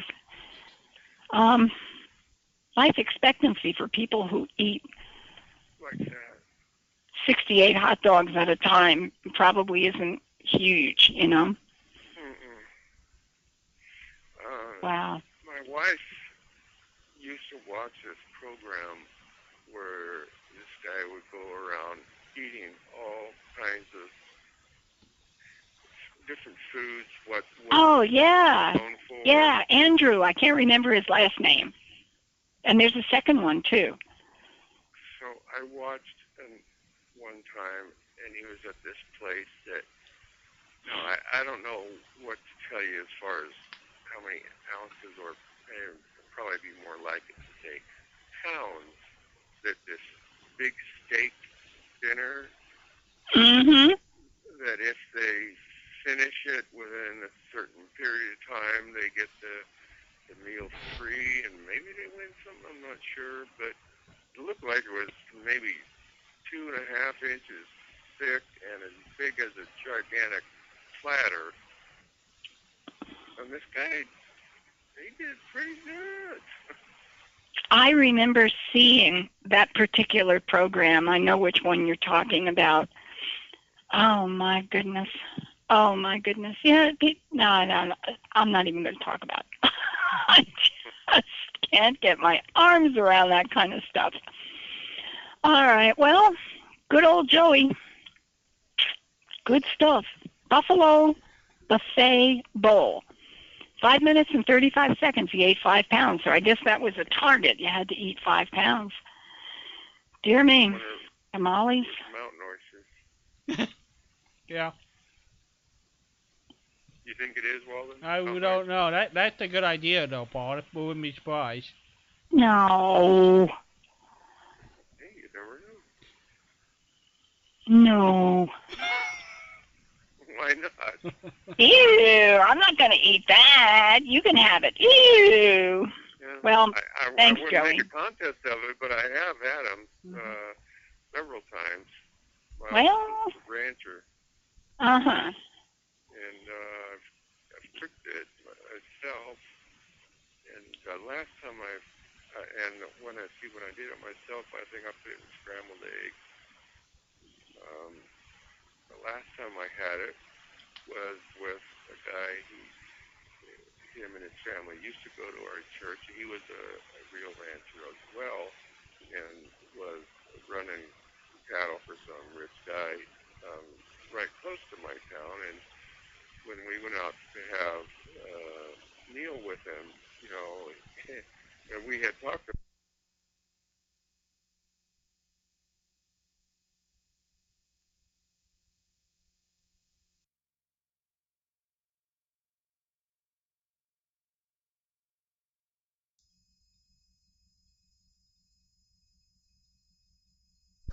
it was a mountain, I didn't eat much, and I thought, what was each one of those guys doesn't have an awful lot to contribute to a pile like that. Pardon me? I said each one of the contributors doesn't have an unlimited supply to donate. No. This was a lot of contributors. Uh-huh. A very high number of contributors. I mean, I don't know what he was thinking, or they were thinking. Maybe they were thinking, well, if we don't cook them up, maybe we'll end up throwing them away anyway, so they'll probably end up saving it for the dog. Because that was way more than I ever seem to remember during mountains Wow. that I went to. Well, that's not something that's going to be on my menu, so I'll save mine for you. Yeah, it's not. You know what? The way I look at it is, it's not like people are pounding on doors to go eat them. It's more to me like a curiosity thing. Yeah, I would think so. I would guess that some people develop a taste for it, but I don't know. My imagination is just a little too vivid. I tell people every once in a while, and forgive me, I know I've mentioned it on the show, one of my neighbors came over one time and said, "This is so good. I brought some over for you to taste." And it was alligator tail, which is where the sweetest meat is, I am told. And there were just a couple of pieces on the plate, and I ate one and swallowed it. And it was okay. I mean, it didn't taste fishy or gamey or anything. It had a mild taste to it. I could not swallow that second piece. I could not swallow it. And it was all a head problem, obviously. Yeah. Mm-hmm. Just couldn't do it. I knew where it came from. I think that sometime within the last couple of years, my wife has bought me for like Christmas. She put it in my stocking some smoked meat, and I think I did taste alligator. I believe that I had some, believe it or not, some yak. Y-A-K. Is that spelling it correctly? Mm-hmm. You are? I don't think I'm going to be in it because it's been several years. And no, I don't take too many risks.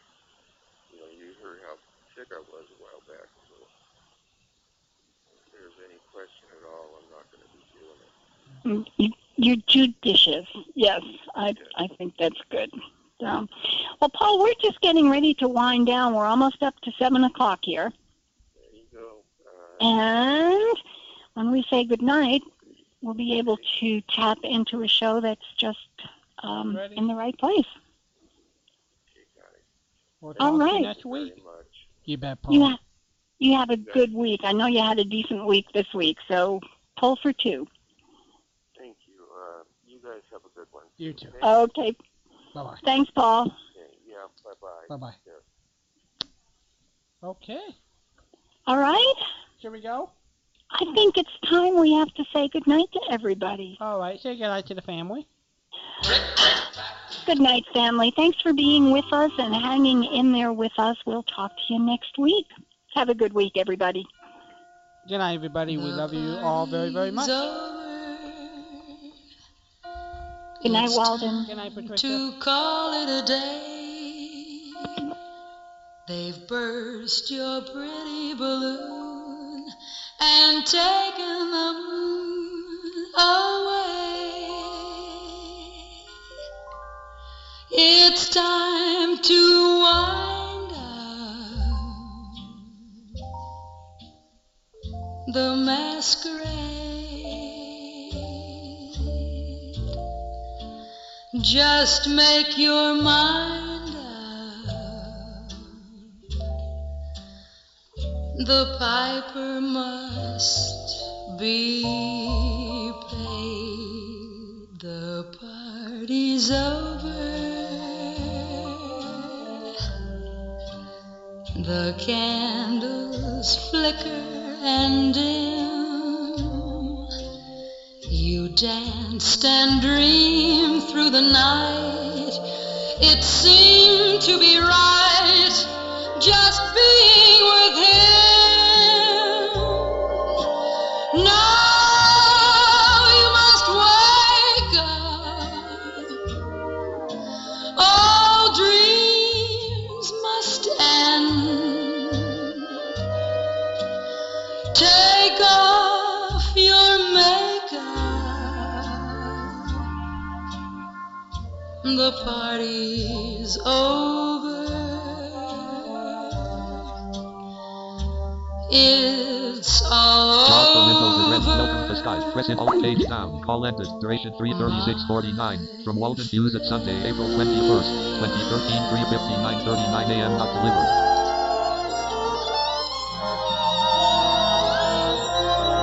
Now you must wake up. All dreams must end. Take off your makeup. The party's over. It's all over,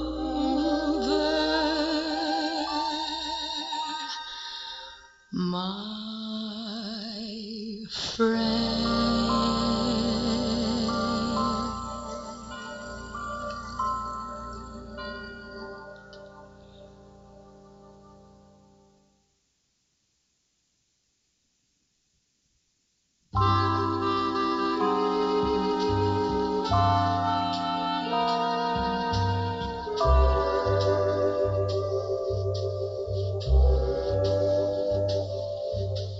Nothing in the world can thrill me anymore. Faraway trips, seagoing ships, not half as thrilling as touching your lips. Nothing that can quite fulfill me anymore. Broadway shows, evening clothes.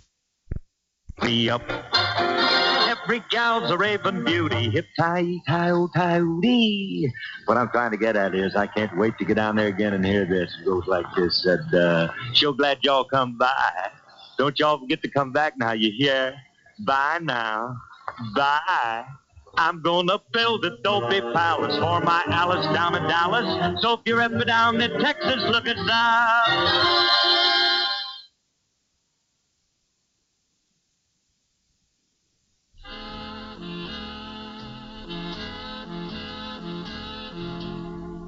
And hello, everybody. It is Sunday, and good job, Kim Bragg. Just give her a round of applause for doing good work this weekend, uploading your shows and things. Bill been under the weather, so Kim been holding down the fort down in Richardson, Texas, and you did a great job, Kim. We love you very much. Anyway, we have Dwayne Kilstrip offering, which is the Eddie Hubbard Show tonight. And then earlier this evening, we hooked up with Dr. Michael Beale and Leah and recorded them via Skype in London, England. We have plenty of John Denny interviews to feature and good stuff like that there. So let's say a prayer. Dear Lord, thank you for the opportunity of being here. Help our friends. Help the homeless, the needy and the poor, the very ill. Look after those who have a short time to live, Lord. We ask this in Jesus Christ's name. Amen. Okay, here is Dwayne Kilstrip, and he wanted to feature Eddie Hubbard. So here's Eddie's show.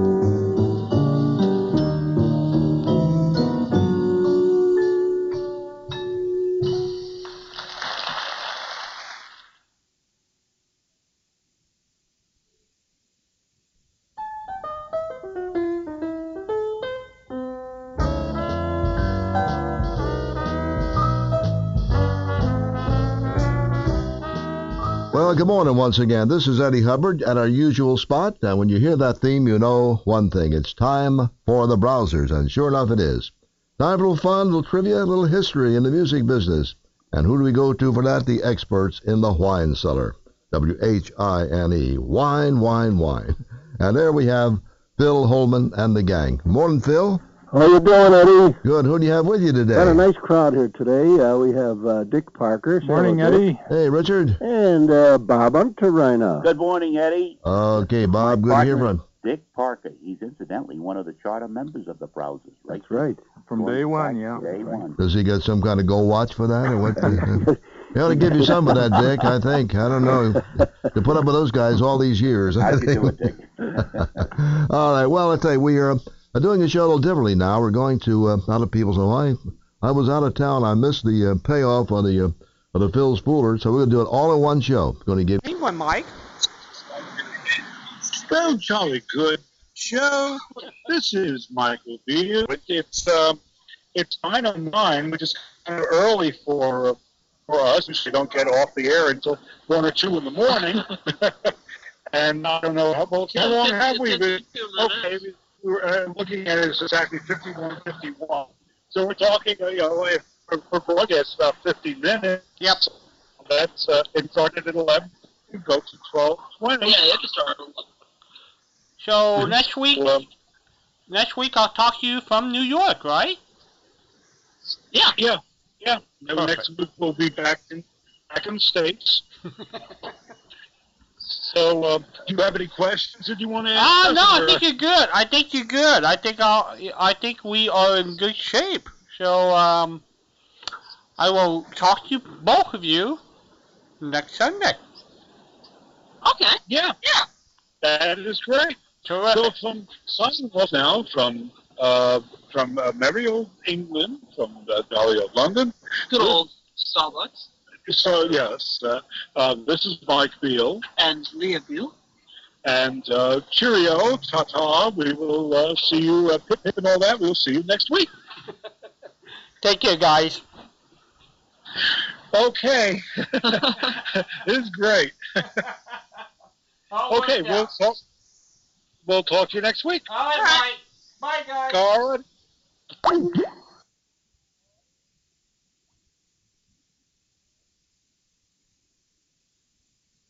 Now here's John Dunning interviewing Marvin Miller. Join us again with Red Skelton next Tuesday. Red Skelton is heard in this program through the courtesy of Metro Goldwyn Mayer. And 903. Red Skelton is brought to you by the Brown & Williamson Tobacco Corporation.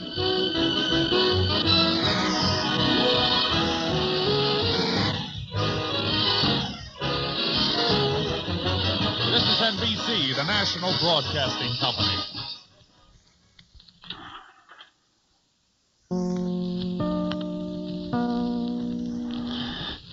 And the Red Skelton Show. A show called People Who Think the Things They Do Are Unimportant.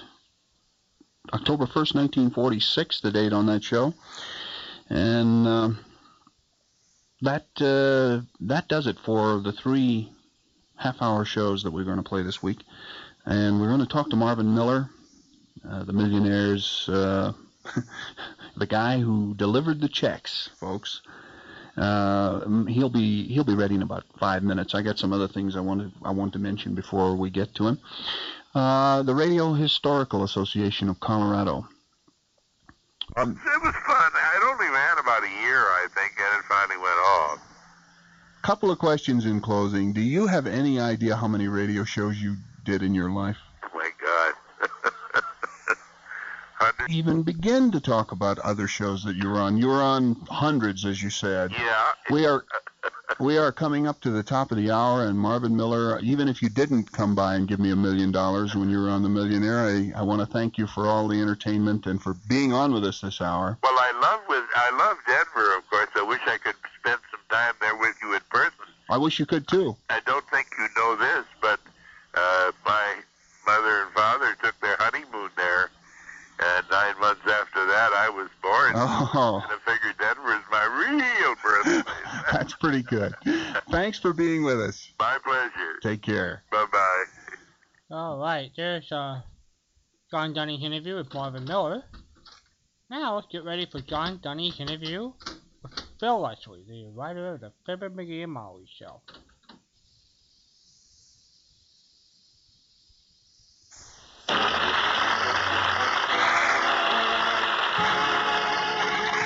This is Harlow Wilcox speaking for the makers of Johnson Wax Finishes for Home and Industry, inviting you all to be with us again next Tuesday night. Good night. This is the National Broadcasting Company.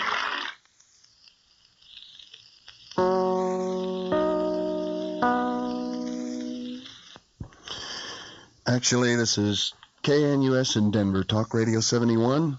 No relation to the NBC, where we are just coming up to 13 minutes before 1. And I have on the phone from California the man who certainly helped write that, Phil Leslie, who worked with Don Quinn on Fibber McGee and Molly for many years. Are you there? 10 years, John. There he is.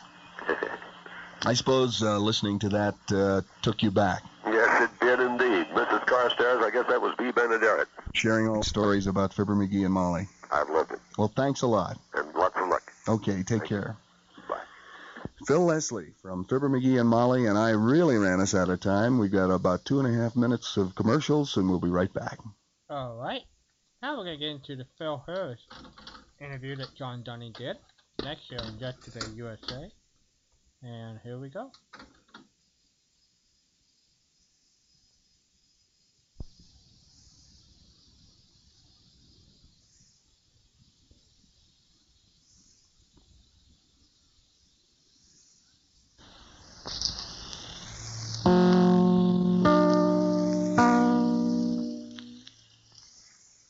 That's powerful stuff. All My Sons, Edward G. Robinson, Jeff Chandler, Irene Tedrow, from February 27th, 1949. And it's about 9 minutes to 4. We're going to try to get a hold of Phil Harris. We'll be right back after this.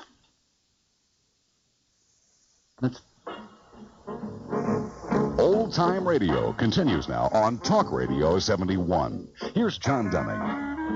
Okay, we're back at 6 minutes until 4 on KNUS in Denver. And we haven't been able to get through to Phil Harris yet. We're going to keep trying here. He told us on the phone yesterday that there was a slight chance he might not be able to make it, but we will try him again here in the next few minutes. I brought in a bunch of short pieces that we could play. And if we don't get him in the next 20 minutes or so, we'll put on another half-hour show, and we'll try him again next week. All right, Walter Winchell and a show called Not the Tampico Twister, everybody. And you've got to admit, Mr. Winchell had a very distinctive style. It is 5 minutes after 4, and we are putting through another call to Phil Harris. I just talked to him. He's home, so we are evidently going to get through here in a minute.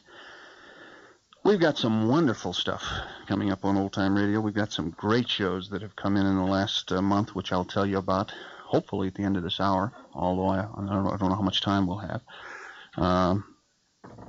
Some new Fat Man shows. Are you getting the recording again? Huh? We got a couple of new Fat Man shows, mint material, that just came in. She's not getting it? No. We're sick there, but I appreciate your being on. I don't even know who won. Oh, dear. No, it's tomorrow. No, I've enjoyed this very much because I'll tell you, Denver's been very, very good to me. I just did a thing with Joe Dyer. Joe Dyer's very big at Cherry Hills. And I was my name is the first one on the rock out there with some other friends of mine. I won the first one of the first tournaments at Cherry Hills. Really? I played Cherry Hills a lot. And not only that, Bob Shearer, who all of you Denver people, you'll get a lot of calls on this, one of the nicest men I ever met in my life. He had the public golf course, what do you call it, out on... the one out at City Park? Yeah. What do you call that? Yeah, I was just call it City Park Golf Course. I don't know. No, something. Wilshire? No. That's not. Something about. You know, I don't know how to play golf, so I can't help you much. Well, anyway, I have a lot of friends in Denver, so does this thing play in Denver? It's on live in Denver right now. Well, you get a lot of calls because I got a lot of friends there. I got the Victors, who has a beautiful home out at Cherry Hills. I have Potts Berglund, who is big in the lumber business, and I have a host of friends in Denver. I love Denver, so you probably get a lot of calls, and when you do, I'd just like to take this opportunity to say, Denver, you were very, very good to me when I needed it, and I don't miss an opportunity to come back, because I love you all back there. Well, Denver loves you too, and we loved your shows, and I wish you all were still doing that stuff, and that's for sure. All right, well, look, it's very nice of you to have me on, and if you'd do something for me, I'd really appreciate it if you'd send me a cassette of this. I sure will. You've got my address, haven't you? Yes, I do. And listen, if there's any chance at all, we could get Alice on sometime. I'd love to do that. Care. Bye. Phil Harris. All right. Now here's One Man Family.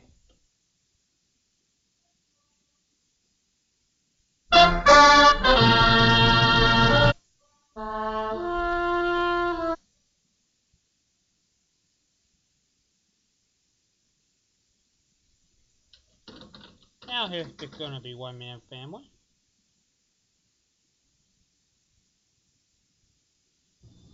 This is One Man's Family.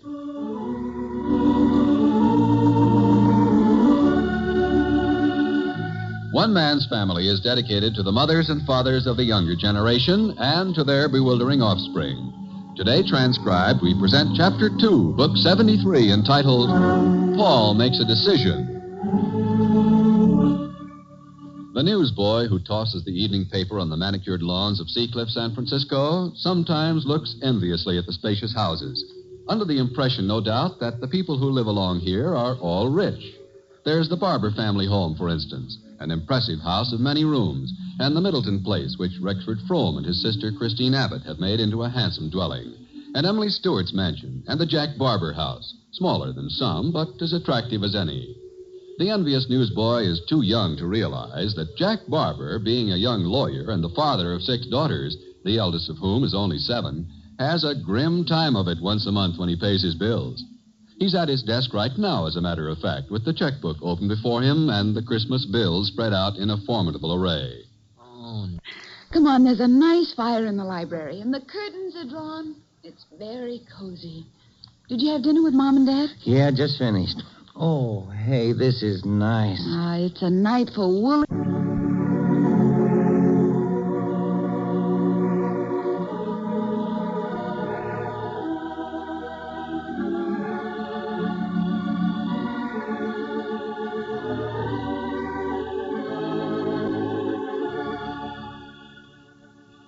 You've just heard Chapter 3, Book 73 of One Man's Family, written, produced, and transcribed under the direction of Carlton E. Morse. Chapter 4, entitled The Sinister Shadow of Rexford Frome, will come to you next week at this same time.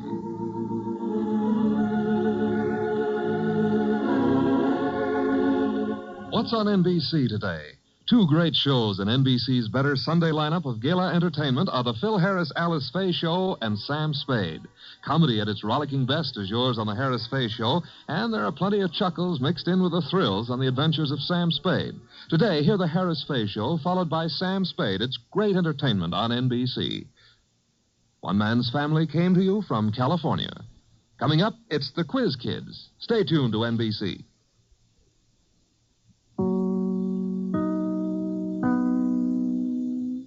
Alright, we're gonna kick it back to the automation system.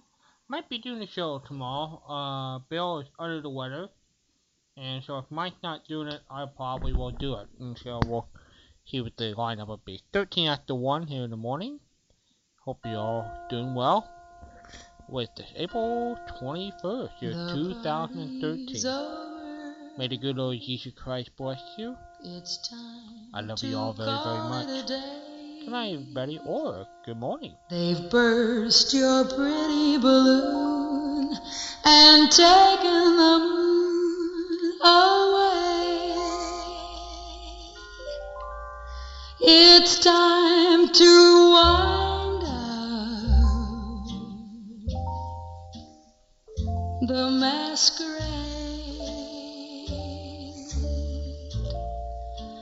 Just make your mind up. The piper must be paid. The party's over. The candles flicker and dim. You danced and dreamed through the night. It seemed to be right, just being with him. Now you must wake up. All dreams must end. Take off your makeup. The party's over. It's all over, my friend. JAWS for Windows is ready. No home page found. Skype status online. Now you must wake up. All dreams must end. Take off your makeup. The party's over. It's all over, my friend.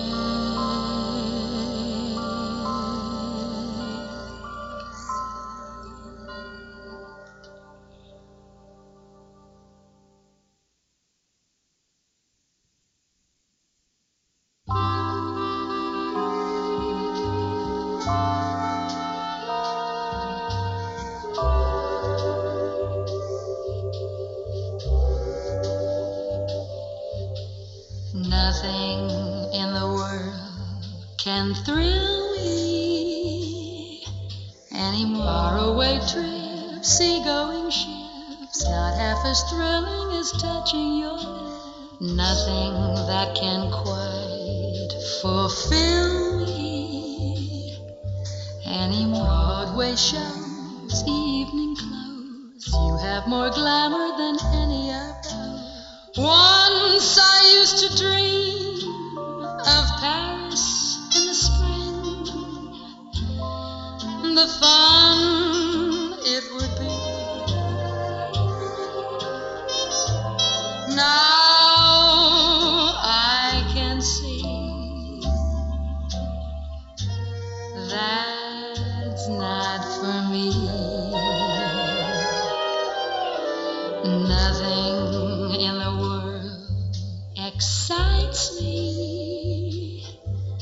An opening night championship fight, not as exciting as holding you tight. Nothing that I do ignites me. And starry skies, 4th of July's don't have the sparkle I see in your eyes. Don't know what to say, don't mean to be blasé, but darling, it's true. There's nothing in this world for me but you.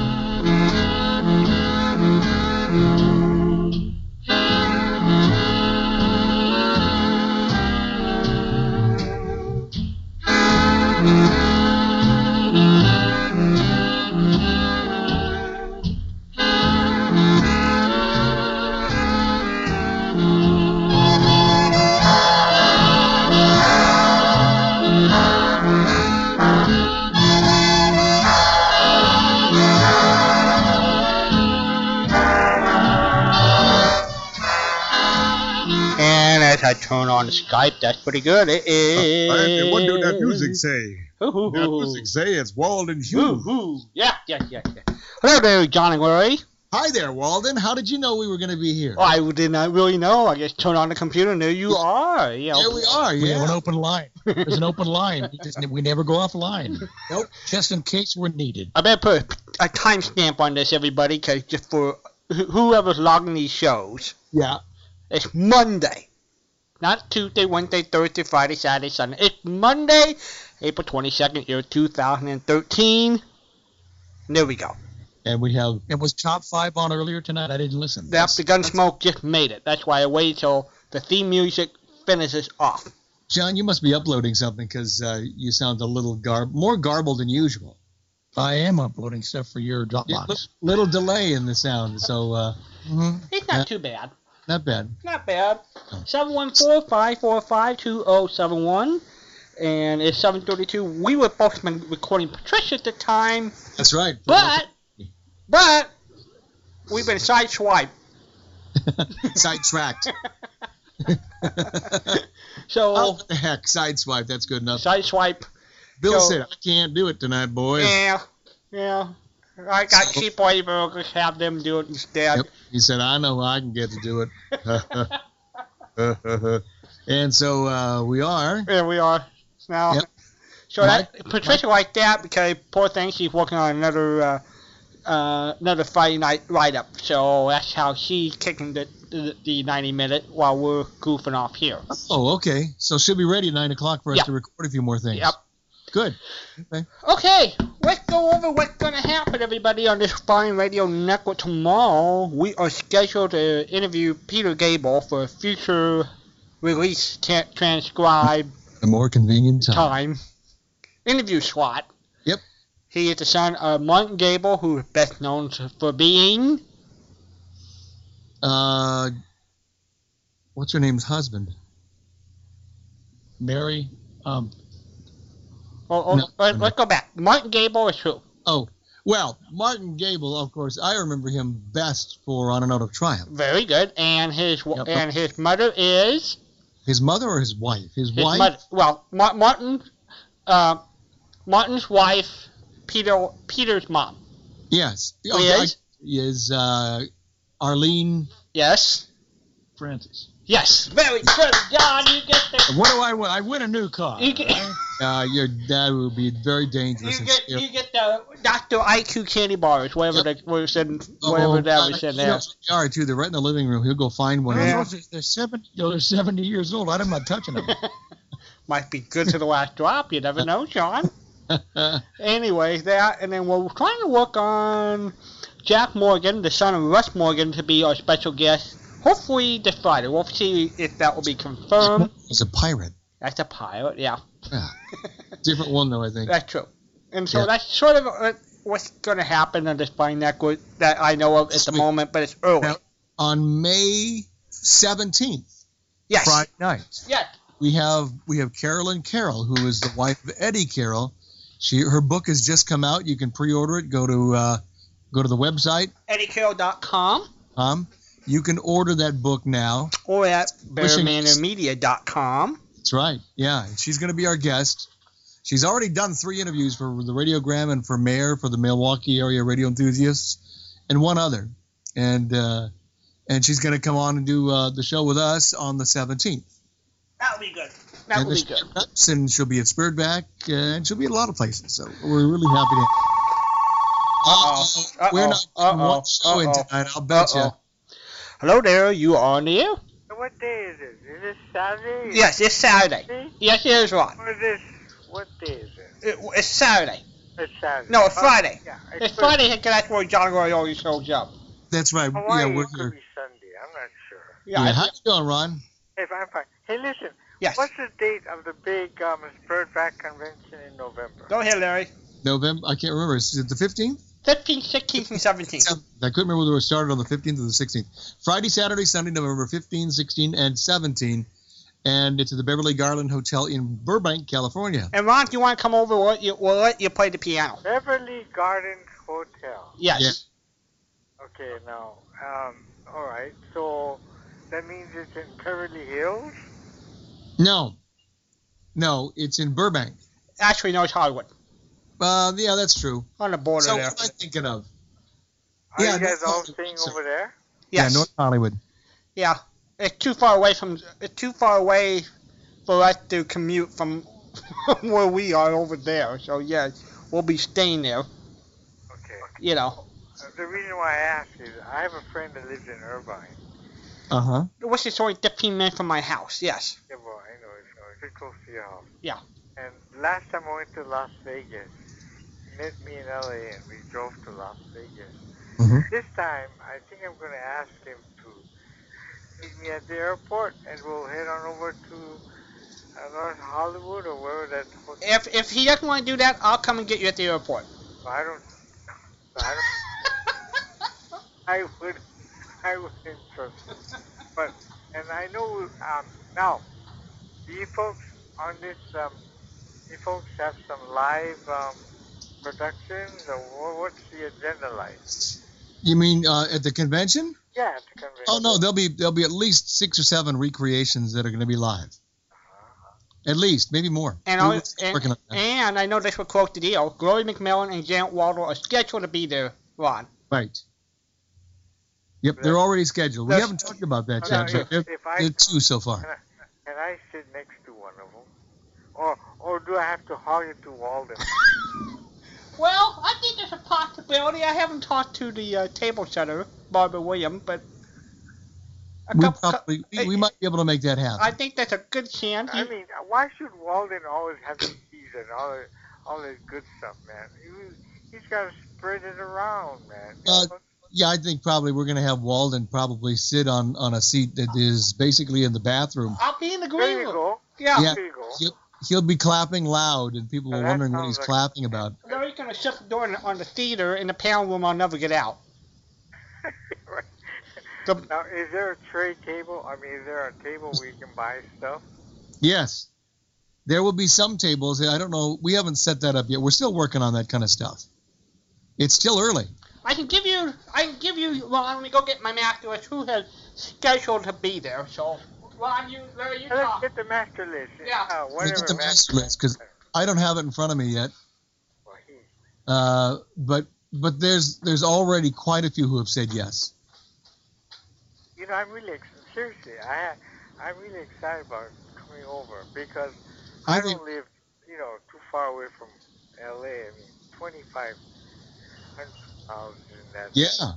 Have you ever been to a Spurtback convention before, Ron? Oh, that's why. I never. You never have that? Okay.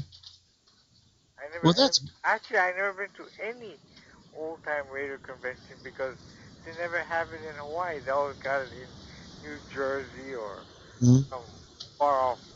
Oh, I know you guys got one in Seattle, right? Yeah, that's coming up in June. Yeah. Then what's the difference between that one? Okay, I'm back. Well, they're very similar in a lot of ways, but there are some differences which we'll talk about here in a bit. Here are the current people who are scheduled to be at Spurvac. Bob Hastings, Glory McMillan, Chuck McCann, Tommy Cook, Ivan Curry, Stuffy Singer, Terry Moore, Richard Hurd, Gladys Holland, and Janet Waldo, Johnny McGovern. So, and more will be added. So that's. Oh yeah, a lot more will be added. This is still April. I'm gonna try to get Shirley Mitchell over there. Where does she live? Shirley's not too far away.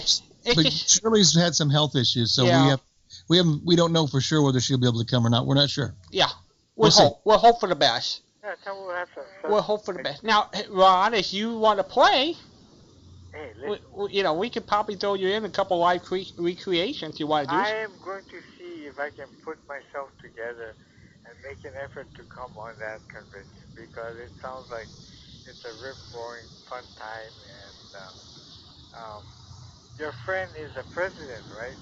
Larry is the man, and his twin brother John is the VP. So you can't go wrong. And where's it? I have a senior moment now. The guy that sells a whole lot of CDs now. Jerry Hendigas. Jerry Hendigas. There you go, Jerry Hendigas. Jerry may or may not be there. Depending. Conventions aren't Jerry's thing. He might come. I don't know.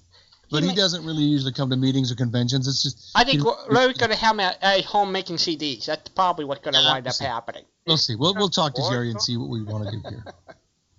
Isn't he one of your board members? Yeah. Yeah, he is. Yeah. Yeah, I sure hope he comes. He sounds like a real nice guy. Yeah, he is. He is. We've known him for 41 years. Holy mackerel. What? Thank you so much for reminding me. 40 years we've known Jerry. 41. How old were you then? 11? 17, I think. Yeah. That's exciting. Well, anyway, I'm going to cut you guys loose. But I after I talked to Walden Saturday night, I seriously am contemplating about surprising myself by being at the convention so I can get to meet Gloria McMillan in person and charm her out of loving Walden as much as she does. Yeah. And we'll get a chance to meet you because we've never met. Yeah. She always expressed so much love for Walden. It kind of knocks me off the loop. Hey. Walden who? Walden who? Yeah. Hey, that's why I always make sure, that's part of the benefits of planning the convention. I get to know who I'm going to sit with for dinner, for crying out loud. Now, I don't have that pull at Spurback, but I do at Reps, Yes, you do. At Reps, you do, yeah. Yeah. At Spurback, no. It kind of depends on when you get your check-in. That's what it's all about with Spurback. That's why Beverly Washburn can be my dinner date for 3 straight years, because I already put that in. So, see. Spurback or Reps? For Reps. Larry, do you guys go to Seattle also, or just? John and I went to the first 7 or 8 of them, and then we stopped for a while, and we were supposed to go last year, and then Melinda passed away, but we are definitely going this year. We will be a little busy. I think Walden's just getting even with us because he was busy last year because we weren't able to go. So, yeah, we're going this year. Hey, and Paul, if you're listening to us, if you can help us do the Skype broadcasting, let us know. I know it's 10th of April, so if you're listening to us while you're working in your warehouse, let us know. Yeah. Because we'll be broadcasting the rep convention. This is going to be the easiest rep convention I've ever had, because John and Ray can do all the work, and Brian can run around. This is going to be a piece of cake. Is Dr. Beal planning to come or something? That one?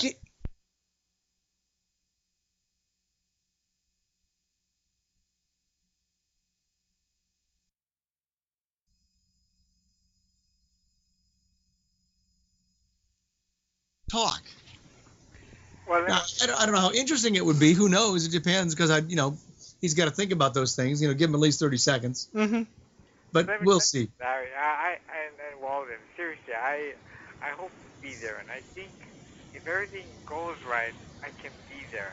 And well, and Ron, if you need help with getting to the airport to the hotel, let me know and I'll work on that. Yeah, see, I would help, but I don't. I only do freeways. So, if you're going to do side streets, forget it. I'm not doing it. Let Walden do it. I have a friend that I know would love all radio shows and stuff like that. And like I say, he lives in Irvine, and we're close. And if I let him know way ahead of time, he's retired too, so I'm sure we can put it together. Well, that would be great. We'd love to see you. You bet, Ron. Hey, well, you guys have a good one. I'll be listening. Okay, thanks so much. Aloha. Aloha. All right, 714-545-2071. Keep calling. We want to play any radio show. Well, we talked about Blondie. What else have we got, John? Well, I found a whistler from December 9th of 46, and Betty Lou Gerson seems to be the main star. It's called With My Own Eyes. Why are we using Betty Lou Gerson? Because it's her birthday, right? Right. Yes. Born on one of these days. Yeah, so, gosh, she would have been 100 next year. Wow. You had her... 79.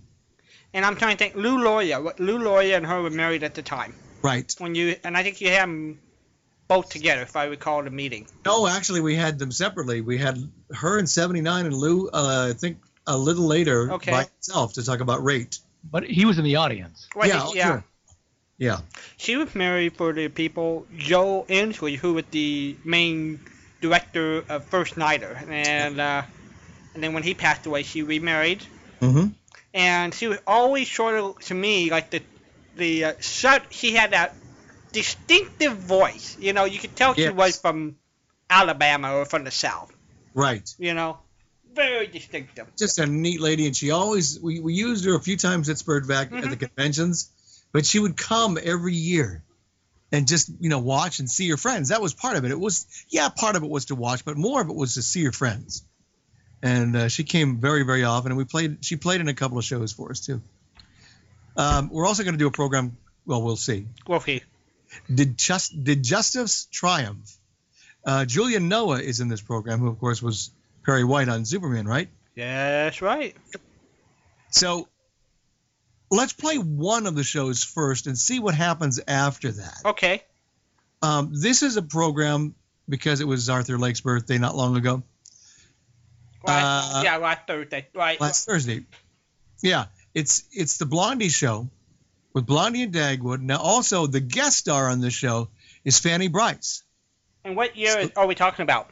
This is October 8, 1944. Oh, before our friend Jeff Silvers when he was Alexander. Alexander, yeah, just a little bit. So this might have been Tommy Clark. I guess you have to guys put your ear to that to see if this is Tommy or whoever. Yeah, I can't remember. I didn't listen to that far in to see if it was Tommy, but I'll listen now. So we'll go back and listen. If not, we'll call Tommy and ask him. Yeah, and he'll say, I don't know.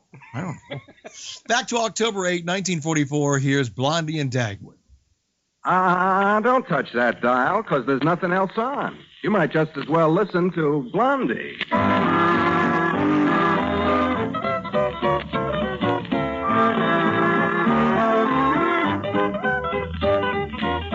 Blondie, rebroadcast for the servicemen and women of the United Nations with Penny Singleton and Arthur Lake as Blondie and Dagwood Bumstead, respectively. Before we join the Bumsteads of Shady Lane Avenue, let's gather around the bandstand for a curtain raiser from Lenny Kahn and his orchestra. Raise that curtain, Len.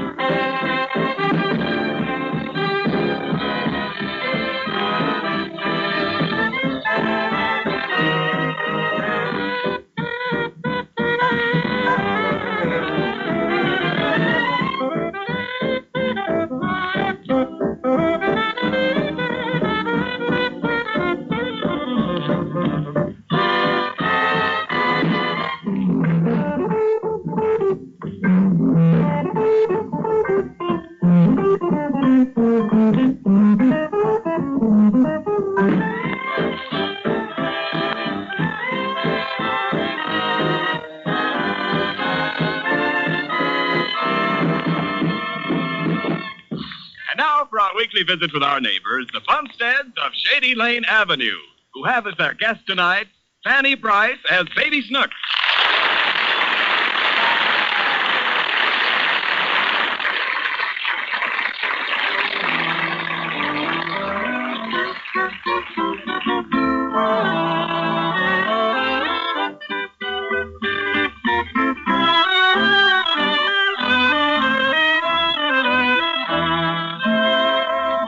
Yes, tonight, Baby Snooks is going to visit the Bumstead. But first, let's look in at 127 Shady Lane Avenue and see what's going on.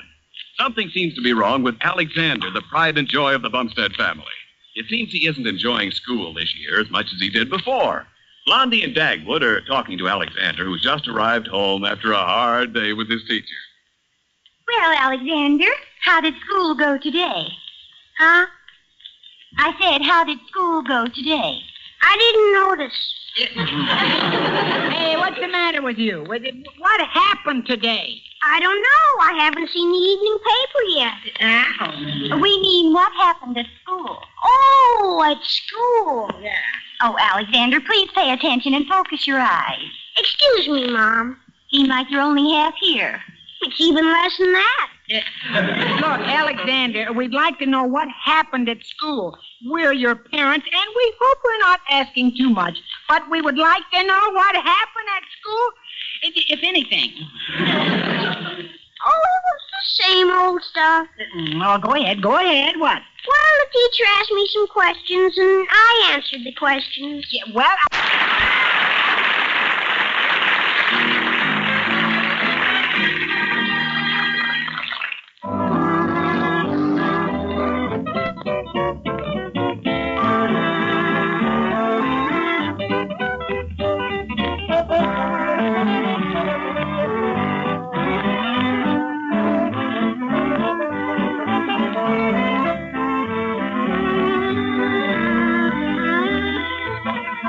This is the Armed Forces Radio Service.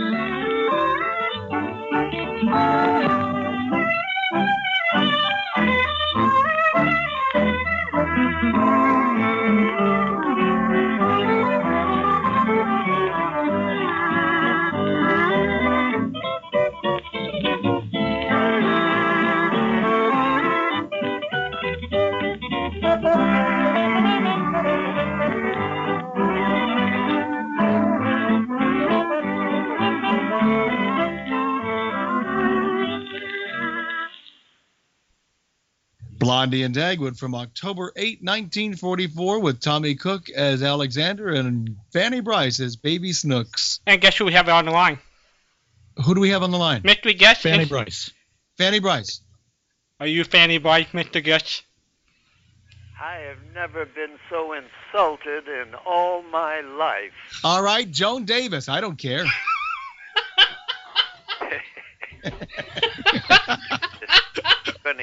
I'm telling you, you're going to get it paid. How you doing, Tom? It's little Alexander. Hey. I didn't tell Johnny Ray I'd pull a fast one on him here by going. No, but I figured when you had a special guest, I figured it had to be Tommy. Those were the great old days. I got to tell you something. Fade out, fade in. Yeah. Just a couple of years ago, Hanna-Barbera invites all the people that did lead voiceovers for their cartoons to come to a special opening at a ballpark for the opening of Cartoon Network, where all the Hanna-Barbera cartoons from the past were now going to be shown on the Cartoon Network. So they have this fabulous bus for us to take us down to this ballpark where they have the huge screen, and we're doing little bits on the ball field there, and they have a couple of thousand people in the stands. And all of a sudden I get on the bus. This is just a couple of years ago now, and there's Penny Singleton with her daughter. Oh. Well, we looked at each other, we hugged, and we cried. And it was 50 years since we did the show, and I said, oh, Penny, you still look fabulous. You're still Blondie. And she says, Tommy, I don't know how they put up with me all those years because I did nothing but give them trouble and complain. There was a lot of animosity and between Arthur Lake and Penny. Not really animosity, but let's say jealousy, because the shows were always, for Dagwood. They had to do with Dagwood more than Blondie, but it was the Blondie show. But she had been doing, I didn't realize she'd been doing a lot of the voiceovers for Hanna-Barbera. And about a year later, she passed away. She was about 90, 91 when I ran into her. But boy, after 50 years. Wow. Well, they could do a lot more with a Dagwood character than they could with Blondie's character. Well, you hit it right on the nose. Yeah. It was the pivotal character where everything revolved around. You're absolutely right. You remember how you got the show, Tommy? Was it an audition or did a director? Well, Don Bernard was the director, and he also was the director in The Life of Riley, I believe. And, it wasn't until many, many, many years later that I realized that I was not the original Junior on The Life of Riley. I think that Conrad Binion did it for the first week or two. I never knew it. I don't know what happened, why, but they brought me in, and, I stayed on for 3 years, whatever it was, on The Life of Riley. And I don't think I was the original for Blondie. But William Esty Company was they were the advertising agency, and I got called in to do it, and stayed with it the entire time. We were looking at last week, Arthur Lake would have been 104.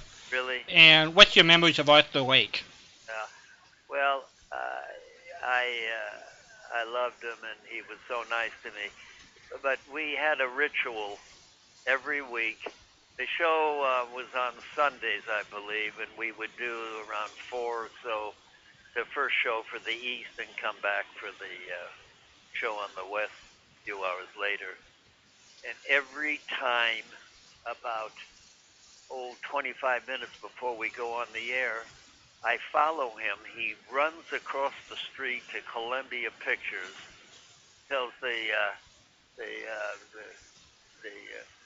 policeman on charge, he says, please, get me to my dressing room quick. I gotta get dressed. Oh yes, Mr. Lake. Oh yes. So we run into his dressing room. He has to put on his special Dagwood outfit, and with the bow tie, and every once in a while he'd forget the bow tie and would have to go into the bathroom and wind up some toilet paper to look like his bow tie. But every week, the same thing. I would run with him, and he would run across the street and barely get there in time to say Blondie, which would open the show. He was something. And that was by design, right? Yeah, that was his routine. Yeah. The other thing I remember is that Hanley Stafford, who played Mr. Dithers, they always counted on him to rewrite his dialogue and to make it sharper and funnier. And because he was brilliant, because married to beautiful Viola Vaughn at the time, but he would rewrite his dialogue every week, and they counted on him to do it. Well, and he was an incredible talent because early in his career, he was a great dramatic actor. He did a lot of drama. Oh, he was.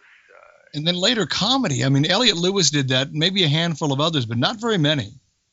Yeah, well, Elliot was the best all-around actor. You know something? The top radio actors were not only good actors, they were brilliant. I mean, Elliot was very, very bright. Hans Conried was very, very bright. I mean, the people in Arch Obler's stock company, Mercedes McCambridge, well, I don't know how brilliant she was, but she was his favorite actor. And some of the work that she did for Arch was just unsurpassed. But I always felt that the top actors in radio were just very, very bright people. So, and Hanley Stafford fit that bill, definitely. Was it because you think they had to read and also had to be quick on your feet just in case you... Pardon me? Don't you think because they had to be quick on their feet and they had to read... Oh, I don't know. Most of the top actors did not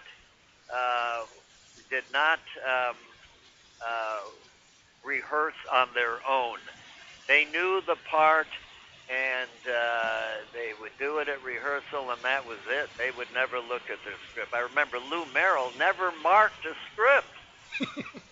He didn't even mark his line.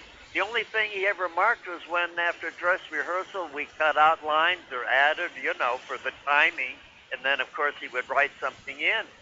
But his script was just plain, never made a mark in it. So, but I think those guys were they were fabulous. And as I say, I think that Elliot was, look, he was a leading man, top character actor. He was an announcer. He did comedy, the Jack Benny series, etc. There was nothing that... and then Elliot, later on in his life, became an executive at CBS.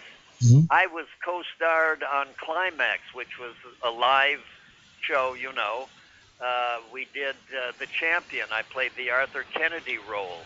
And he was one of the producers on that show. And then he ended up doing, he and Fletcher Markle wrote and directed a series of plays. I think, was it on the Sears Radio Theater. Broadcast? Yep. Because I did several of them, and one of them, they let Arch Obler, my boy, who discovered me, come in and do his own thing in one of his old shows. But Elliot ended up writing and directing. And then later on wrote a bunch of novels as well. And I think you're right, Tommy. Out of all the people that we saw, when we began to be interested in radio and we'd meet all of these people, they were all incredibly bright, quick people and had a variety of things going on all at the same time. It wasn't just one thing. Yep.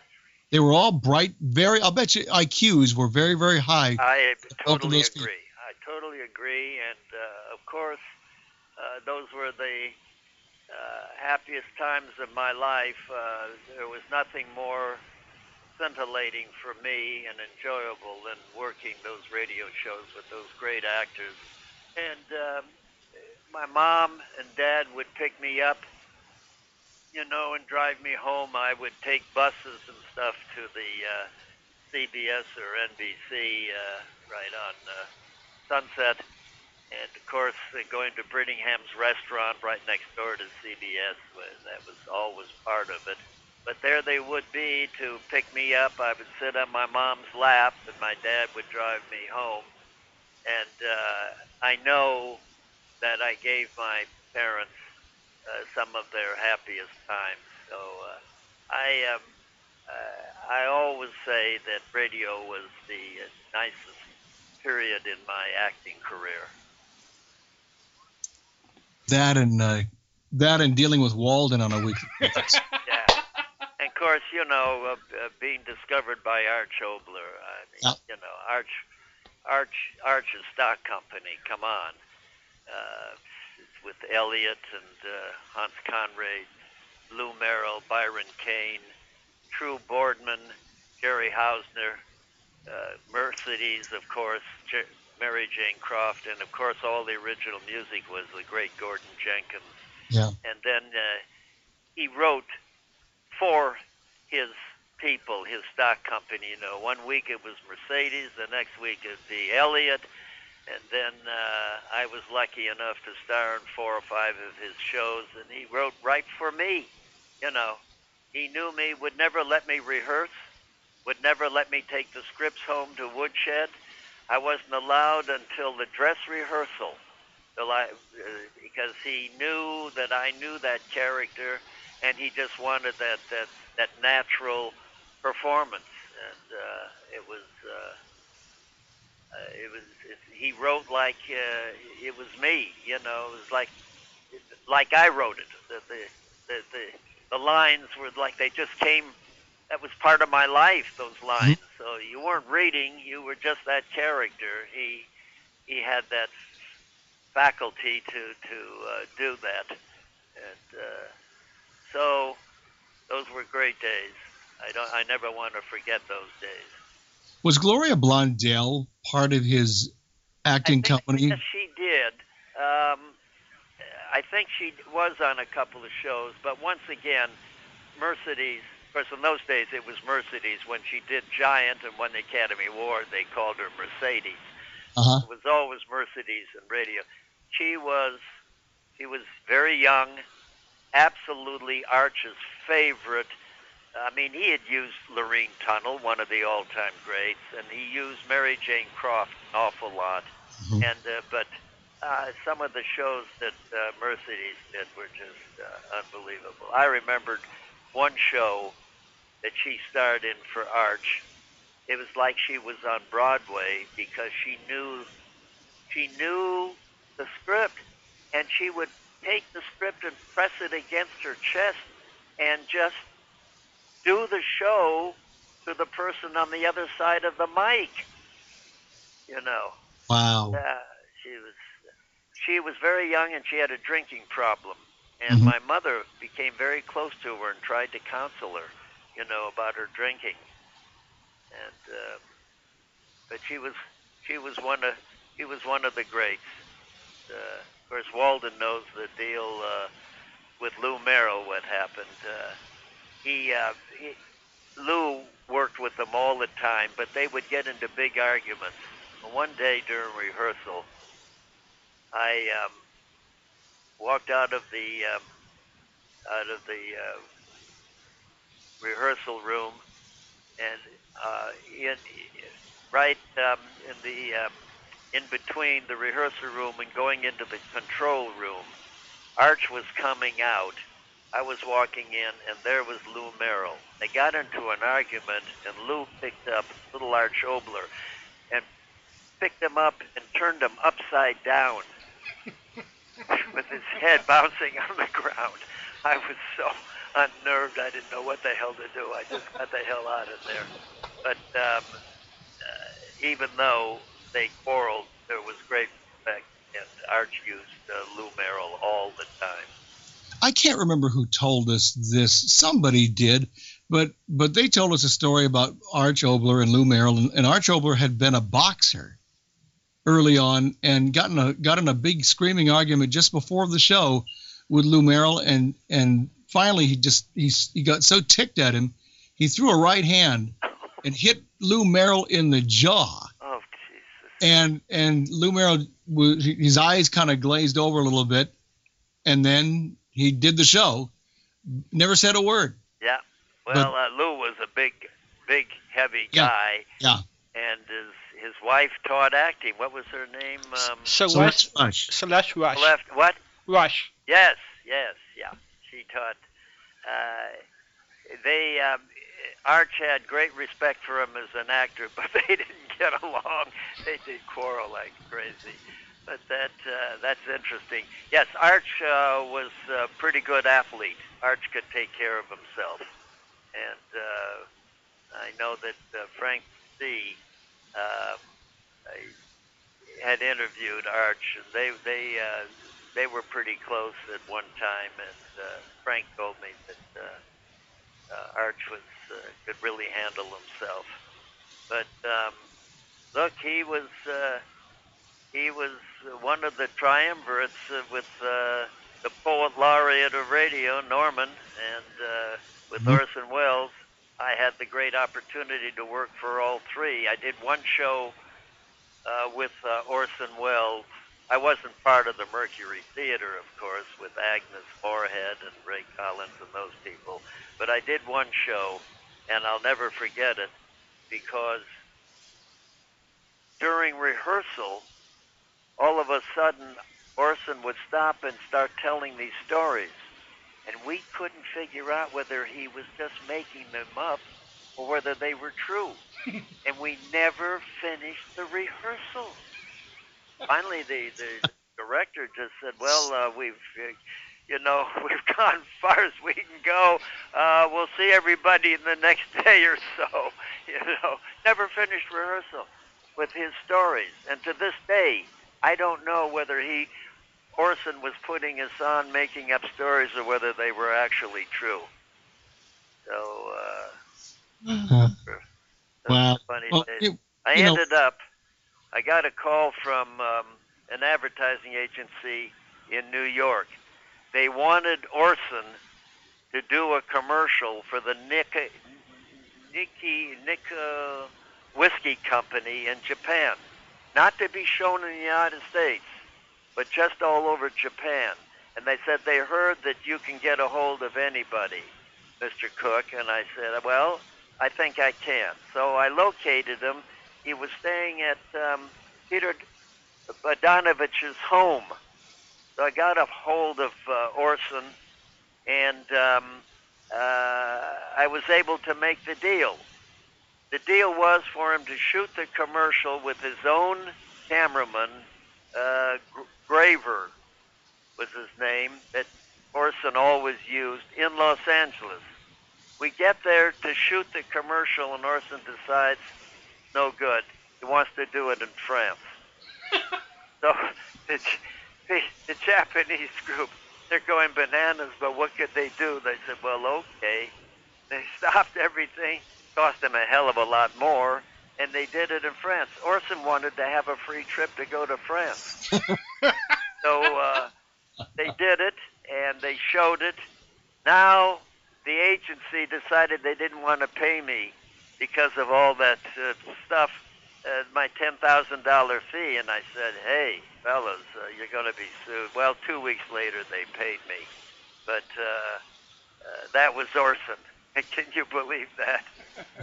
And he got away with it. Got away with it. Oh. Gary Graver, that was his personal cameraman. And so they went and shot the damn thing. But I guess it worked fine. And as I say, it was only shown, Nika whiskey was only shown in Japan. I guess Orson was quite a big celebrity still in Japan at that time. So anyway, and of course with Norman, I'll always remember Norman when you honored him at Spurtback. Yeah. I guess he just turned 100. Yeah. I remember his comment. We had that special breakfast for me. He said, oh, to be 90 again. Was that a perfect line? That's true. Oh, God. Anyway, those were the days. Yeah. All right. All right, Tommy. We'll see you at Reps. Yeah, on the 11th. No, we'll see, but PBB before that, I'll bet That's true. Yeah, on the 11th, you'll have the... we'll see. We'll have Pacific Pioneers, everybody's May 10th, and then Tommy Cook, Conrad Bing, and Glory McMillan will join me at Spurtback.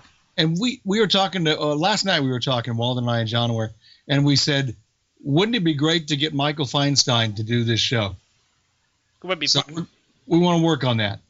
To do the... do our show. Do our radio show sometime. Oh, yeah. Yeah. Why wouldn't he? Well, you never know. Because he loves the same kind of music that we do. Yes. And then everybody, if you want to go and have a good time, Tommy Cook and Terry Moore and others will be in Seattle June 21, 22, and 23, and we're honoring Tommy Sunday, 23rd, so it should be a lot of fun. Yeah, it's going to be fun. Looking forward to that. I'm just putting the retrospective together now, and my son will adapt it with some lines of radio shows, bits and pieces of films, and put it on his laptop. I've got it down to 18 hours now. And I hope to have it... I'm glad we're going to see the short have version. it trimmed to 9 hours. And I've got special pills for the artist to keep them awake. I may have to go to the bathroom after 4.5. Yeah, after the first 30 seconds, they'll be... They're going to have commercial breaks. We'll sell spots in between that way. Yeah, definitely play some music. I may not eat breakfast. Tell a couple of I Love Lucy stories or something. All right, Hi. Tommy, we love you. Good talking to you all. Take care, Tommy. Righto. Bye-bye. Bye-bye. Well, shoot. That was good, but we got 22 minutes left unless we go over. So we don't have time for a full 30-minute show unless we just go over. Well, we can play one of the 15-minute shows or whatever. Can you find a 15-minute show? Oh, we got it. We can take calls here, everybody. 714-545-2071. Up to you. We got 20 minutes to go. Call us so we don't have to play a radio show. That way. Can you call before John finds a 15-minute radio show? This is dialing for dollars. Well, we don't have any dollars to give. Who hosted that thing on? Remember, wasn't it Channel 5 who had... Dialing for dollars? Dialing for dollars. There was a guy sitting there on the TV show with the big telephone books. There we go. Hooray for us. Did Panama Quiz, and he was at the first Spiritback convention. Ah. Hello there. You're on the air. Hello, Walden. Hello, John and Larry. Hey, Jim. How are you? Very, very well. How about yourselves? We're well. We're very good. Good. That was a very interesting interview with Tommy Cook. Completely unplanned and unrehearsed. We recorded that about 6 years ago. They certainly had some very, very interesting stories to tell. Yes. And you know what? All of your guests. And you know what? I figured out this is Tommy's 75th year in show business. Really? He started in 38. Wow. That's a good run. 75 years. Wow. Good run for Tommy. Yeah. Considering he's only 74, that's still pretty good. Yeah. Well, I guess he'll be performing at your convention in Seattle. He's going to be everywhere. Yep. He's already committed to Spurvac. We just got to figure out what to do with him. We'll figure it out. We got time. We'll get tell the directors they got to come up with a script now. Yeah. Yeah. Yeah. But no. I know you won't have time tonight, but if you're on tomorrow, that might be a fun night. If you're on tomorrow to play that show you talked about, Injustice Triumphs, might be interesting to hear that. Oh, yeah. That's a pretty good show. If we don't, maybe we definitely play it Friday. Yeah, definitely, because we'll have to work on something for Friday. We may have an interview Friday. Not sure yet, but we'll... Well, see, we won't know until it's about 10 minutes before the show tomorrow whether Walden will be on. Larry and I won't. We're rehearsing tomorrow night, but Walden might. Wait a minute. I can remote you. You guys got your iPhone. We can just remote in here to rehearsal. That's true, yeah. Yeah, that's tomorrow. Friday is a different story. That's true. Friday we'll be here. We'll definitely be here. So we'll see. And I know, speaking of birthdays, the 25th is Edward R. Murrow's birthday. Oh, you didn't have that one written down, I don't think. No, I didn't have that. That's a great idea. And I know you've got a couple of things that I sent to Walden, including one of the first Hear It Now show. Yes, I have that. It's on Larry's garage at the moment, but I have got it not from discs, but pretty close. So that's a good idea. Yeah, and that would be fun. And trying to think of other birthdays that are coming up. April 30th is going to be Fulton Lewis Jr.'s birthday. Yeah, you're all good with news birthdays. That's good. Yeah, yep. Eve Arden's news is one of my radio interests. Was it always, Jim? Yeah, pretty much. I used to listen to the program that really got two programs really got me interested in news. Of course, Monitor, of course. Yeah. Mm-hmm. And the other one was the one that Fred Foy narrated in the early '60s when I was like 11 or 12, called Voices in the Headlines. Oh, sure. I think I have a couple of those. And I knew about that show before I ever knew he was on the Lone Ranger. Ah. Because I think we have a couple of those shows with him in it. He made the news just come alive, the second week of June, 1964, and it just grabbed your attention. His voice could just grab your attention. Yeah, he even when he was announcing the Dick Cavett show, he made it come alive. Oh yeah. And so news was one of mine, and I started listening to some of the commentators on the radio, and then I started collecting news. News is one of my, I guess news is more of my interest in, say, comedies or, I like drama, of course. Mm-hmm. But news is kind of my specialty, I guess you could say. Mm-hmm. Well, you've given us a couple of extra birthdays here, so we'll try and squeeze all of that in on Friday as well as other stuff. That's a good idea. Yeah, I don't know. I have a few Fulton Lewises. I have a couple from 40 and 41, and I think I've got a couple from 48. Well, Jim, who was the good news source when you were buying stuff 40, 50 years ago? What dealer had the most of the news that you bought from? Well, some of it was from trades. Marv Bensman in Memphis had a lot of news. Yeah, I remember Marv, sure. Mm-hmm. In fact, that's where I got those soaps from 1960. You know, those... September 6th, yeah. September 6th. Yeah, he had a lot of news. Golden had a lot of news. And I don't know who else. There was a collector in Pennsylvania named Josh Bray I used to trade with who had news. I don't know if you remember Josh Bray or not. No, I don't think so. No? Larry Kiner had a lot of news, too. Yeah. For radio reruns. Oh, yeah. He had... that's where I got some of the Pearl Harbor stuff came from him. Didn't seem like Larry Kiner and Pat McCoy had the same catalog. One time I matched them up, they almost were the same. They had a lot of the same stuff. You know, maybe... I never knew Larry, but I knew Pat. Yeah. But I don't ever asked him much about Larry. And, of course, another one that had very similar collection was Blaylock. Bill Blaylock, Yes. yeah, the Bill Blaylock Sound Library. I remember that. And he sold his... The man that bought his collection, or a lot of it, was a man in San Jose named Don Ock. Right, whom we knew a little Remember bit. Don Ock or not? Yep, I knew him a little bit. And he actually attended one of the Spurtback conventions. Yes, he did. And I don't know what happened to Don. I used to call him occasionally. He was trying to sell his collection a few years ago, but Yeah. I don't know if anyone bought his collection or what the story was on it. I don't know, John. Do you remember him? Vaguely, I remember the name. Yeah, I do remember We'll him. have to call Jerry and see if Jerry remembers. Because Jerry knew Blaylock pretty well, too. Yeah, he did. Okay, we'll Don, find and out. Don had a lot of news. Yes, he did. Yeah. Things. And those are pretty much where I got my news things. George Fowler had a few news things, too. Right. Have any of you heard how George is doing these days? I heard he was having some hearing problems a few years ago. I hope he's better and things. I haven't heard anything lately. Not in the last couple of years or so. Yeah. But I think we emailed him about 3 years ago, but I haven't heard much since. Let's see if we can find out for you. Yeah, I hope he's doing okay. He was he was one of the first collectors I ever bought from.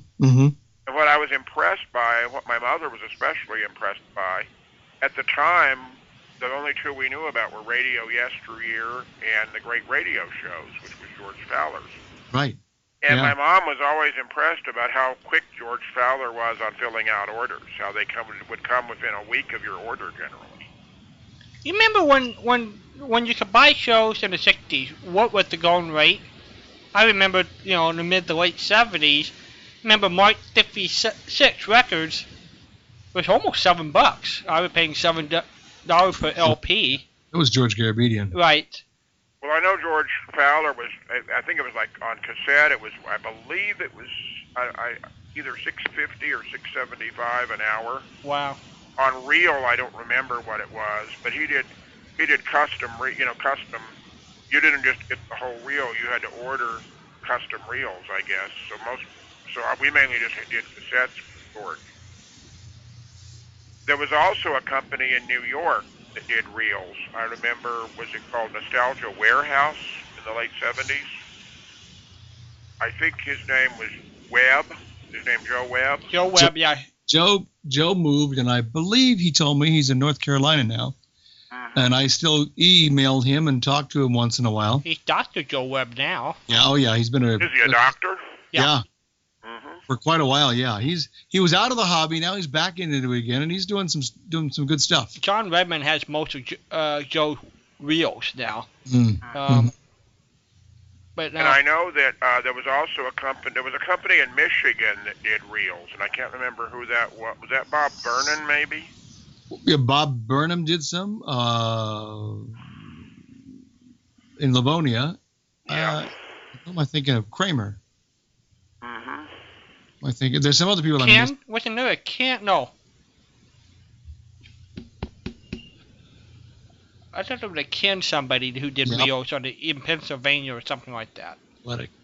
Yes, Ken I Follett. vaguely remember that. And of course, there was a lot of the people who trade. Of course, we did a lot of trading Mm-hmm.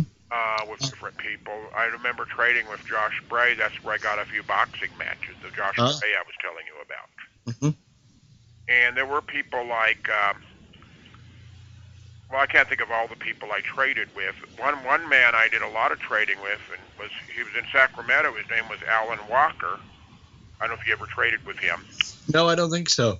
But he was interesting in that he air-checked many of the CBS Mystery Theaters in the 70s, and he kept the original commercials in, and for the most part, the 5-minute newscasts that preceded them. We recorded it for a lot of years, and we kept everything in. Unfortunately, the people who have released quite a bit of it that's on the internet now, the commercials are clipped, and often the newscasts are gone, too. Frank Rosine in Seattle did the same thing, and so I guess there was at least 4 or 5 guys around the country that kept a pretty good dubbing going. All of them. Avoid the WOR Mystery Theaters if you can, because first of all, WOR, at least in the 70s, when they aired it like at 7:10 at night Eastern Time. They did it right after Fulton Lewis III did his commentaries. And what they would do is they would try to cram the whole Mystery Theater into the remaining 50 minutes. And they would cut it, sometimes they would cut out, E.G. Marshall would do his opening dialogue. They would cut out that opening scene a lot of times, and you just go straight to our mystery story with the music, and they would cut out that opening dialogue. And sometimes at the end, they would cut out his closing comment before they gave the cast. So, and I've heard some of those on MP3s that a friend of mine sent me. So if you want, for the most part, avoid the WOR Mystery Theaters. Okay. That's just a suggestion to listeners. Mm-hmm. Did a web did you page up record there all the adventure theaters as well? Let's say again, Jim. Did you record all the adventure theaters as well? Quite a few of them. I think we got about 52. I don't know how many were done. Are you talking about the what's it called? General Mills. General Mills Adventure Theater. Yeah. Yeah. Yeah. I don't remember how many I've got. We got quite a few of them. Yeah, and it was they did 6 months originals, and then they did a straight 6 months of repeat. Right. I got most of it. Did you guys ever go to the audience for the Sears radio theater case, or they asked for audiences to show up? We did once. With an audience? Certain ones. I want to say it was Henry Morgan did one of an audience, right? Yeah, we went to one, and I'm trying to remember who the guest was. Well, I know Bob Lyons told me he went to one with Henry Morgan. Mm-hmm. But those are the ones I remember with an audience. But I don't remember any others with an audience. But there may have been some. That I thought was of the post 62 shows after Theater 5. I thought Sears was the best because they really with the 5 different themes each night and the different hosts and the Hollywood cast. I thought those were very well done. Sears and then Mutual Radio Theater, I think it was. Yeah. Yeah. Yeah, well done shows. And the thing about it's just a shame. I heard Walden play John Dunning's interview with both Fletcher Markle and Elliot Lewis, and both of them said the problem was just selling the show and getting stations to carry it. Right. And I guess once it went to Mutual, it just went downhill from there. Just loaded with commercials and fewer stations carrying it and all of that. Yeah, that was the big problem, unfortunately, because the actors loved it. Because it was an avenue to do radio again, and they got a chance to see each other. And plus, we heard some young actors as well get their start, who were mostly television. One of my favorites of the newer actresses, and I heard her interviewed. I think Bob had her as a guest. Noelle North. Mm-hmm. She was very good, and so was Bob Towers. I think was his name. Yeah, Bob's been a friend for 30 or 40 years. Just got an email from him last weekend. Mm-hmm. and he wants to come on and do the show. We've asked him to come on and be on Yesterday USA. So we have to line up a date, but he's certainly willing to do that. He's involved with the play now. I don't know when that gets finished, but we'll find a time for him. Have you heard any news on how Noel North is doing these days? No, I don't know whether Bob would have kept in contact with her because they worked together for several shows. Yeah. When he did Sears. Yeah. We'll have to see if he knows what she's doing. I don't know. She was a great actress on some of those. She always played like young parts, teenage parts. Right. She was very good. Things like that. But it was also fun to hear people like veterans like John Daner and Barney Phillip, some of those people back again. Oh yeah, absolutely. Great show. And I even enjoyed all the Sears commercials. Even if they were repeated a lot, I still enjoyed them. Yeah. Good show. And luckily, those I don't know about all of them, but the bulk of those shows still exists, which is great. Well, one of my friends in San Jose who does an oldies show, when the mutual affiliate in San Jose changed formats, he got some of the mutual